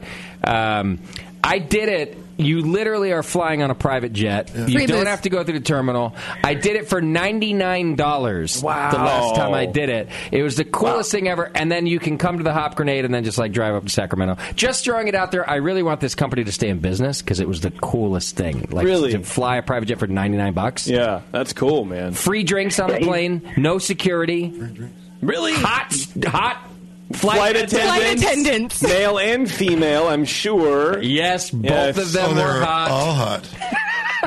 Well, maybe they fly in the SAC. They do not. They only fly limited places right now. Anyhow, just a word of advice since you're coming from SoCal. Justin's just talking about the BN jet, really. It's basically I want it to become the BN jet. Yeah. Doc is going to fly you, so if you can handle that. Yeah. Well, congrats, Todd. I'm happy to send you to the Craft Beer Summit, man. Right on, man. Awesome. I think you'll have a good time. Did you already get details? Do I have to put them on? I haven't put somebody on hold in a while. I might hang up. I don't know how to do it. Oh, wow. I'll do it. You just give me his email address. Yeah, that's all I need. Just if we lose you, Bevo at the Berg Network. Todd, by the way, I have a note here that says he's been listening since day one.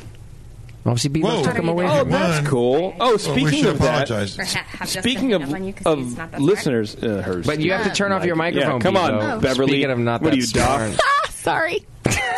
There is a guy, I'm trying to find him right now, and I thought he'd be in the chat room. It was his first live show. He's been listening to us forever. Oh. And for years, and it was his first live show. I guess he left, and now all I see is fucking Shubrew. I see. Anyway, sorry. It's not much excitement without the actual name. Not too much excitement. No. All right. Before we have to go, I know we've got Twitter game left to do. Yes, you do. Yes, sir. Hey, but you know that you can buy cool stuff at AdamEve.com? I don't, but I do, but I need more details. Have you not done our own coupon code offer through Adam and Eve? I've never done. I've thought about doing it, but I haven't done it yet because I feel like I've shopped a lot. I've window shopped a lot. Yeah, but I feel like it's kind of presumptuous to assume what the other person would like. Oh, but you can do it together. But I feel like that's like for our 10-year and more. Like, you know what I mean? Like, that's when it's a little older. No, I'm not there yet, man. I mean, we've been together almost 7 years now, but married for one. You should be there. I mean, we're not there yet. Be like, hey, I know what you're into.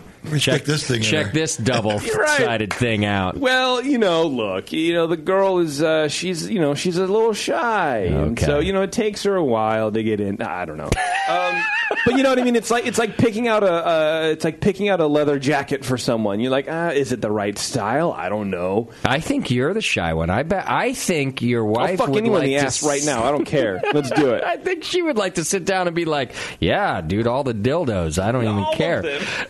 But you're like, honey, I don't know. We're still new to maybe this. There's an emasculation happening where I don't want to be replaced. It's like that Westworld show that's going to be redone on the HBO where it's just all robots. Yeah, you know what I mean. Yeah, you know what I mean. I made that mistake once. I was with someone who was, things were going fine, like orgasms were happening, like everything was cool, and she had never had like a a dildo before. She never had her own, like a thing. And I was like, oh, you gotta have a vibrator. Like, come on. So I got her one, and sure enough, Daniela left. She wasn't. She went back to Germany. Took her vibrator with her? Yeah. Listen, there's not a German on earth that didn't like grow up with. Well, vibrators, that's true. yeah, but it's like not. She wasn't like climaxing as much anymore. And Really? See, that's my like, fear. That's my fear. I'm not that. It's. I think it's a real fear. Is Not what that I'm there's saying. not one in the house. However, anyway, you should still go. There's other things as well. Adam and Eve. I hate it when we do that. AdamandEve.com. When you select 50% off. Get one item at 50% off, then you get 3 free adult DVDs, free exclusive gift, and this new gift, free shipping, and the clit bumper thing. Yeah, that thing, baby. Didn't someone email in and say that I forget during feedback that they appreciate the turn on to the clip bumper? They really liked it. Was maybe? I think it was in this feedback. Okay. Anyway, sorry. Well, you're welcome. It's kind of cool. It's the ideal pressure ring for couples. Unique bumper, stimulates a lot of things. Anyway, just go. AdamandEve.com. Use coupon code BNARMY, BNARMY at checkout. That's BNARMY at AdamandEve.com. And it's a good way to. They've been supporting us for a while, so go check them out. Plus, they really have. I'm kind of surprised. Yeah. Well, listen, you guys are horny out there. Our listeners are out there doing the right thing. Putting in that BN Army thing all the time. And it's better than going to the creepy store down the road. And that's better pricing too. It's expensive at those stores. It is. This is all good, really good pricing. I have one of those stores really close to me, and it's actually like a nice store. Like it's not all like dirty, right? It's still just creepy going in there, though. Like I don't want people looking at me, and I don't want to look at them. So I'm just saying, no matter how nice your adult store is, it's better to sit on your couch and do it. So AdamandEve.com. Or at your that's desk. Wherever your terminal I do it here with like the big window into the bar open. I'm just looking at domes. Whenever the staff just sees you pulling the shade, like wide-eyed and like bloodshot eyes, like, Justin will be gone for about 5 minutes, and nobody go and change a keg. I flip the on-air light on so people know not to come in to the studio. Yeah. Interesting. Tasty just jerks off on the window. He doesn't give a fuck. Like, I don't care. Bevo has to come clean it all up. Private office in this, yes. Bevo in her stewardess outfit has to come around. With a squeegee. Hey, Bevo, we could use some coffee. Yeah. Just saying. And I made a cup, and I made a pot of coffee, and he was like, it's kind of weak. Oh, my God. All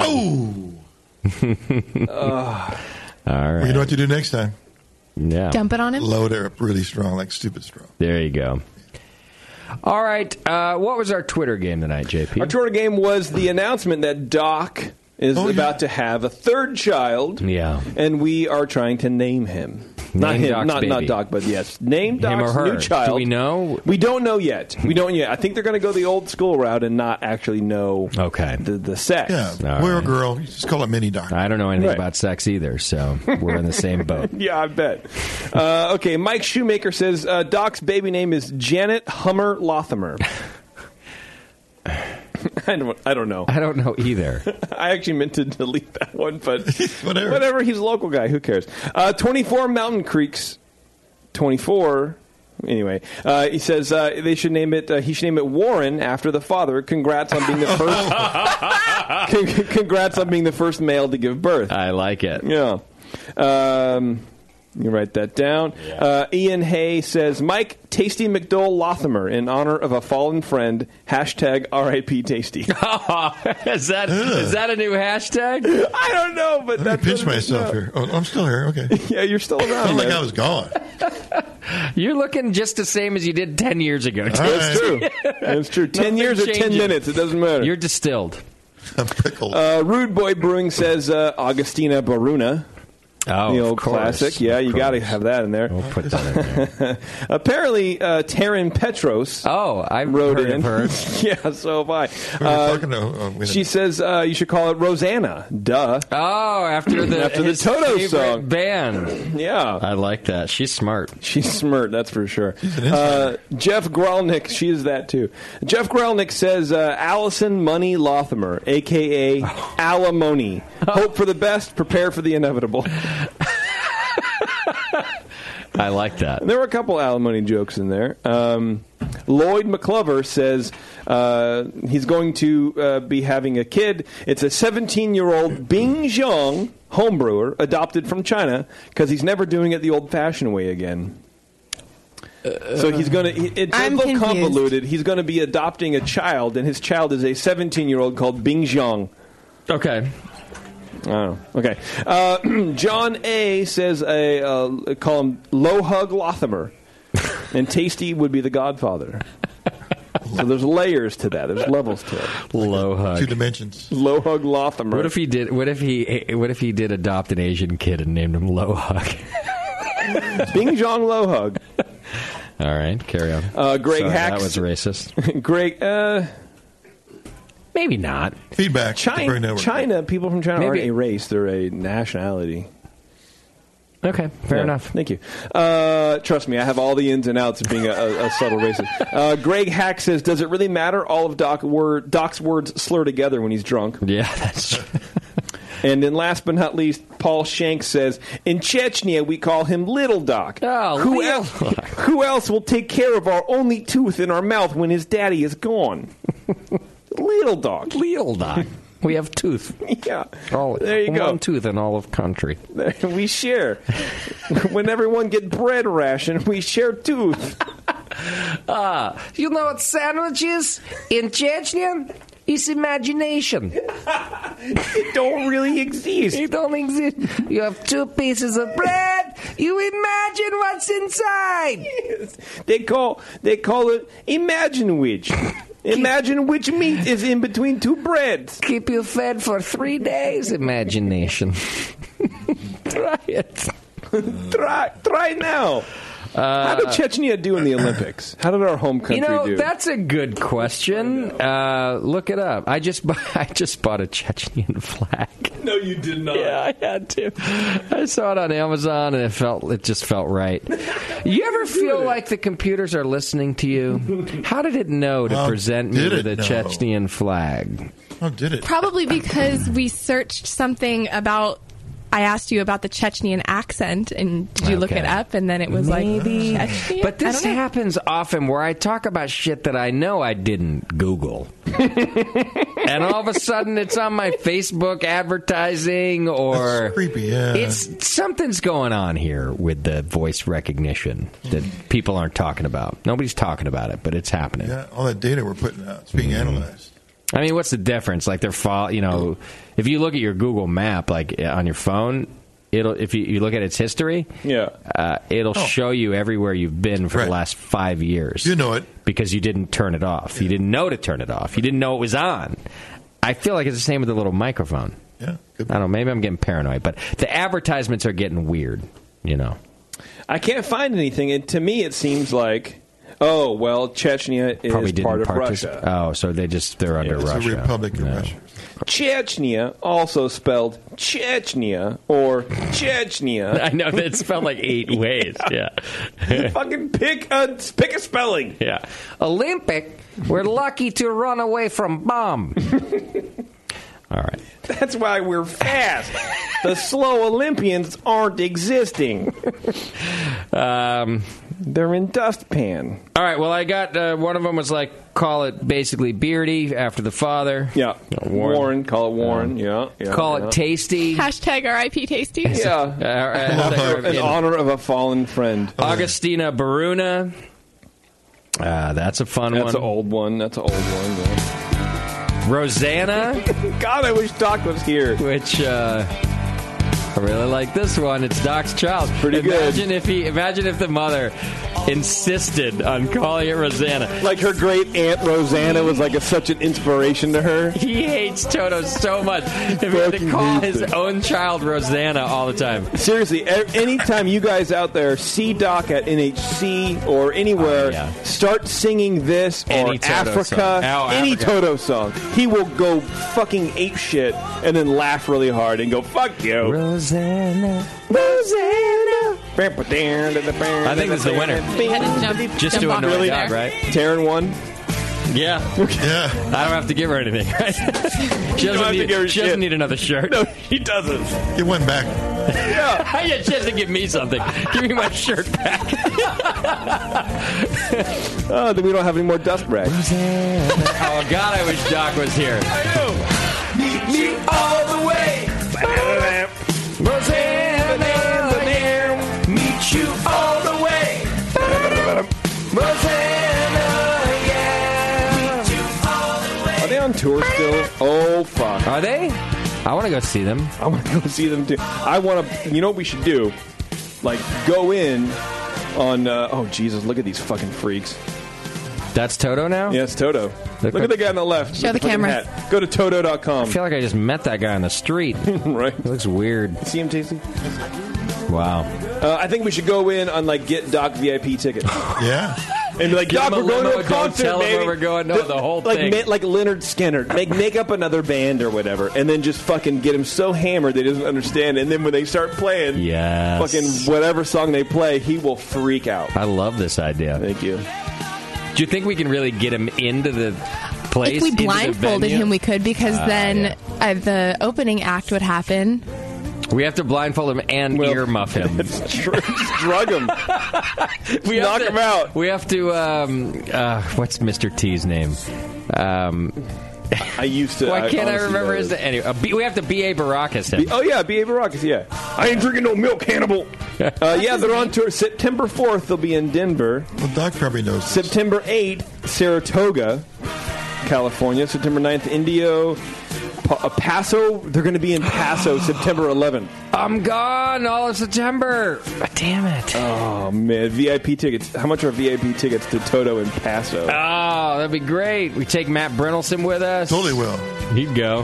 Actually, he'd hate it as much as Doc. Oh, fuck yeah. Oh, and, you know, I read interesting thing. These were session musicians, the folks in Toto. Yeah. They were session, and then they got together and they were like, dude, we can write this fucking music. We've been playing it forever. Yeah. It And makes they sense did. because it's very formulaic, like session musicians. But they kind of nailed it with this one. Let's be honest.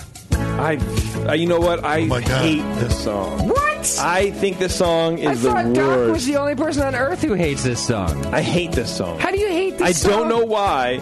I just think it's the most trite bullshit in the entire world. Well, I hate yeah, but it's still great.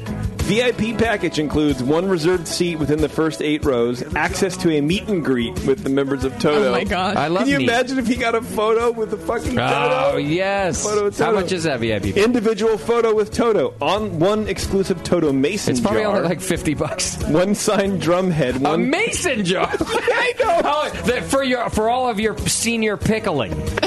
Like, what the fuck? Oh, your pickling needs. Why are they giving out mason I jars? don't know, man. Let me see it. Part of their you gotta click like 8 fucking things to get these prices. Oh my God! Here's a mason jar and vacuum sealer. While you're figuring that out, I have a question. Did we give away 1 ticket or 2 tickets to Todd? Oh. He's on the phone. He's asking. 2. 2. Okay. Yeah, he's got to bring a bro or a Has hoe. to bring it. I'm not going to say that. And money but okay. for the Friday night drinking. Yeah. A And bro for or a hoe. I don't know. Whatever. A chick or a dude. I'm equally degrading. I don't know, man. It's I'm clicking on buy VIP tickets, but it's not letting me. So either they're sold out, never, of course they will, or the best available is $65, dude. $65. Row in, whatever that means. Paso, huh? Not Seats interested. 7 and 8, dude. All right. Wow, they have a lot of albums. Do they really? Yeah, they kind of do. For only having 2 songs that anybody knows about. Oh, 35th anniversary live in Poland, April 2014. You know where that's pretty close to? Chechnya. All right. Well, I think it's time to get out of here. Congratulations to our Twitter game winner, Taryn Petros. Yay!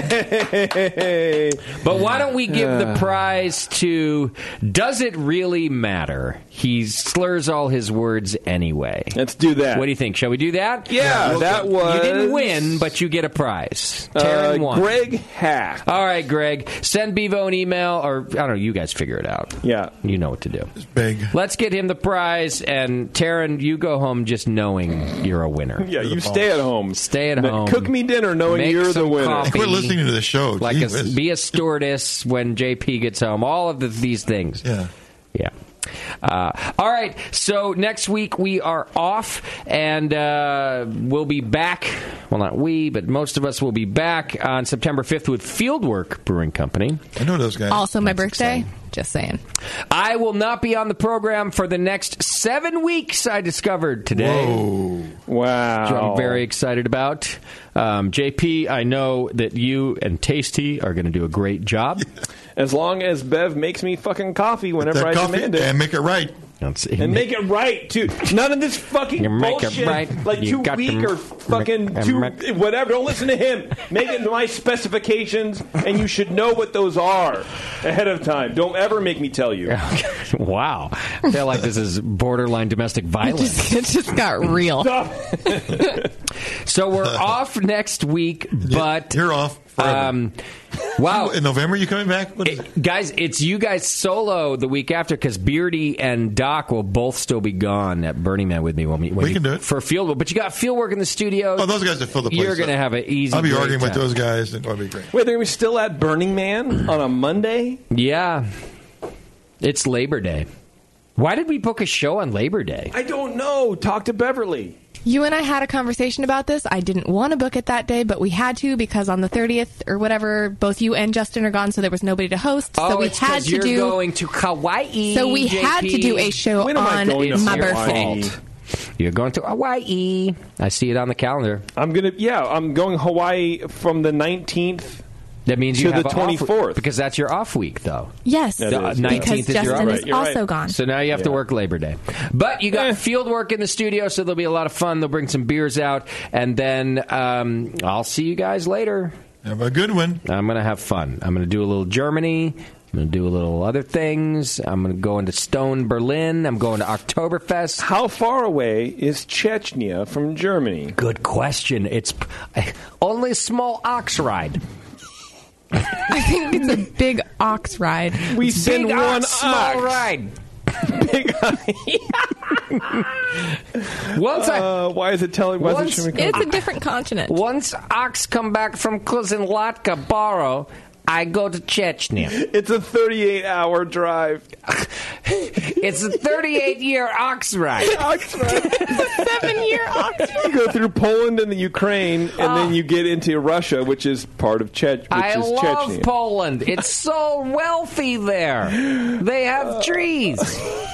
For free. I once had sandwich without imagination in Poland. It was wonderful. Oh, the flavor is so much more than imagination sandwich. You ever taste the color purple? Oh, I have. In Poland. In Poland. It was a wonderful sandwich. I grew up hearing stories of Polish sausage. Not stories at all. Facts. I saw one. So you've been. I saw one with my own eyes. Well, I borrowed eyes from Grandma. But I saw them with Grandma's eyes. You know what they say in Chechnya? Eyes are like hand-me-downs. That's it. All right. I gotta go. Yes. Can we go? Oh, I didn't even think about it till just now, but I'm on the longest vacation ever. I love it. All right. Good luck, everybody. Thank you for holding down the fort. Oh, yeah, we got it. And JP, take us away. Calgon. Thank you to our show sponsor, More Beer. You can get absolutely everything you need to make great beer at home by going to morebeer.com. Paul Arney from Ale Apothecary up in Bend, Oregon, joined us to chat about his amazing beers. Learn more over at thealeapothecary.com. Merge your love of Disneyland with your lack of engaging podcasts and go to earsuppodcast.com as JP, Terrence, Bevo, and Taryn talk about all things Disney. Go check out Moscow's Hop cartoons over at hoplifestore.com. Get on Twitter for some good beer insight and homebrew info. Follow Nate Smith at Nathan Homebrew, Mike McDowell at Tasty McD, JP at Major Jib, and Warren adding to the noise over at Another Beardy. Tasty will be speaking at the St. Louis Hops Homebrew Club meeting being held at Perennial Ales in St. Louis, or is it St. Louis, on September 13th at 7 p.m. Today's show is produced by JP, and your host has been Justin Crossley. Be sure to find the Brewing Network on Facebook, Twitter, and Instagram. JP does great as his cherry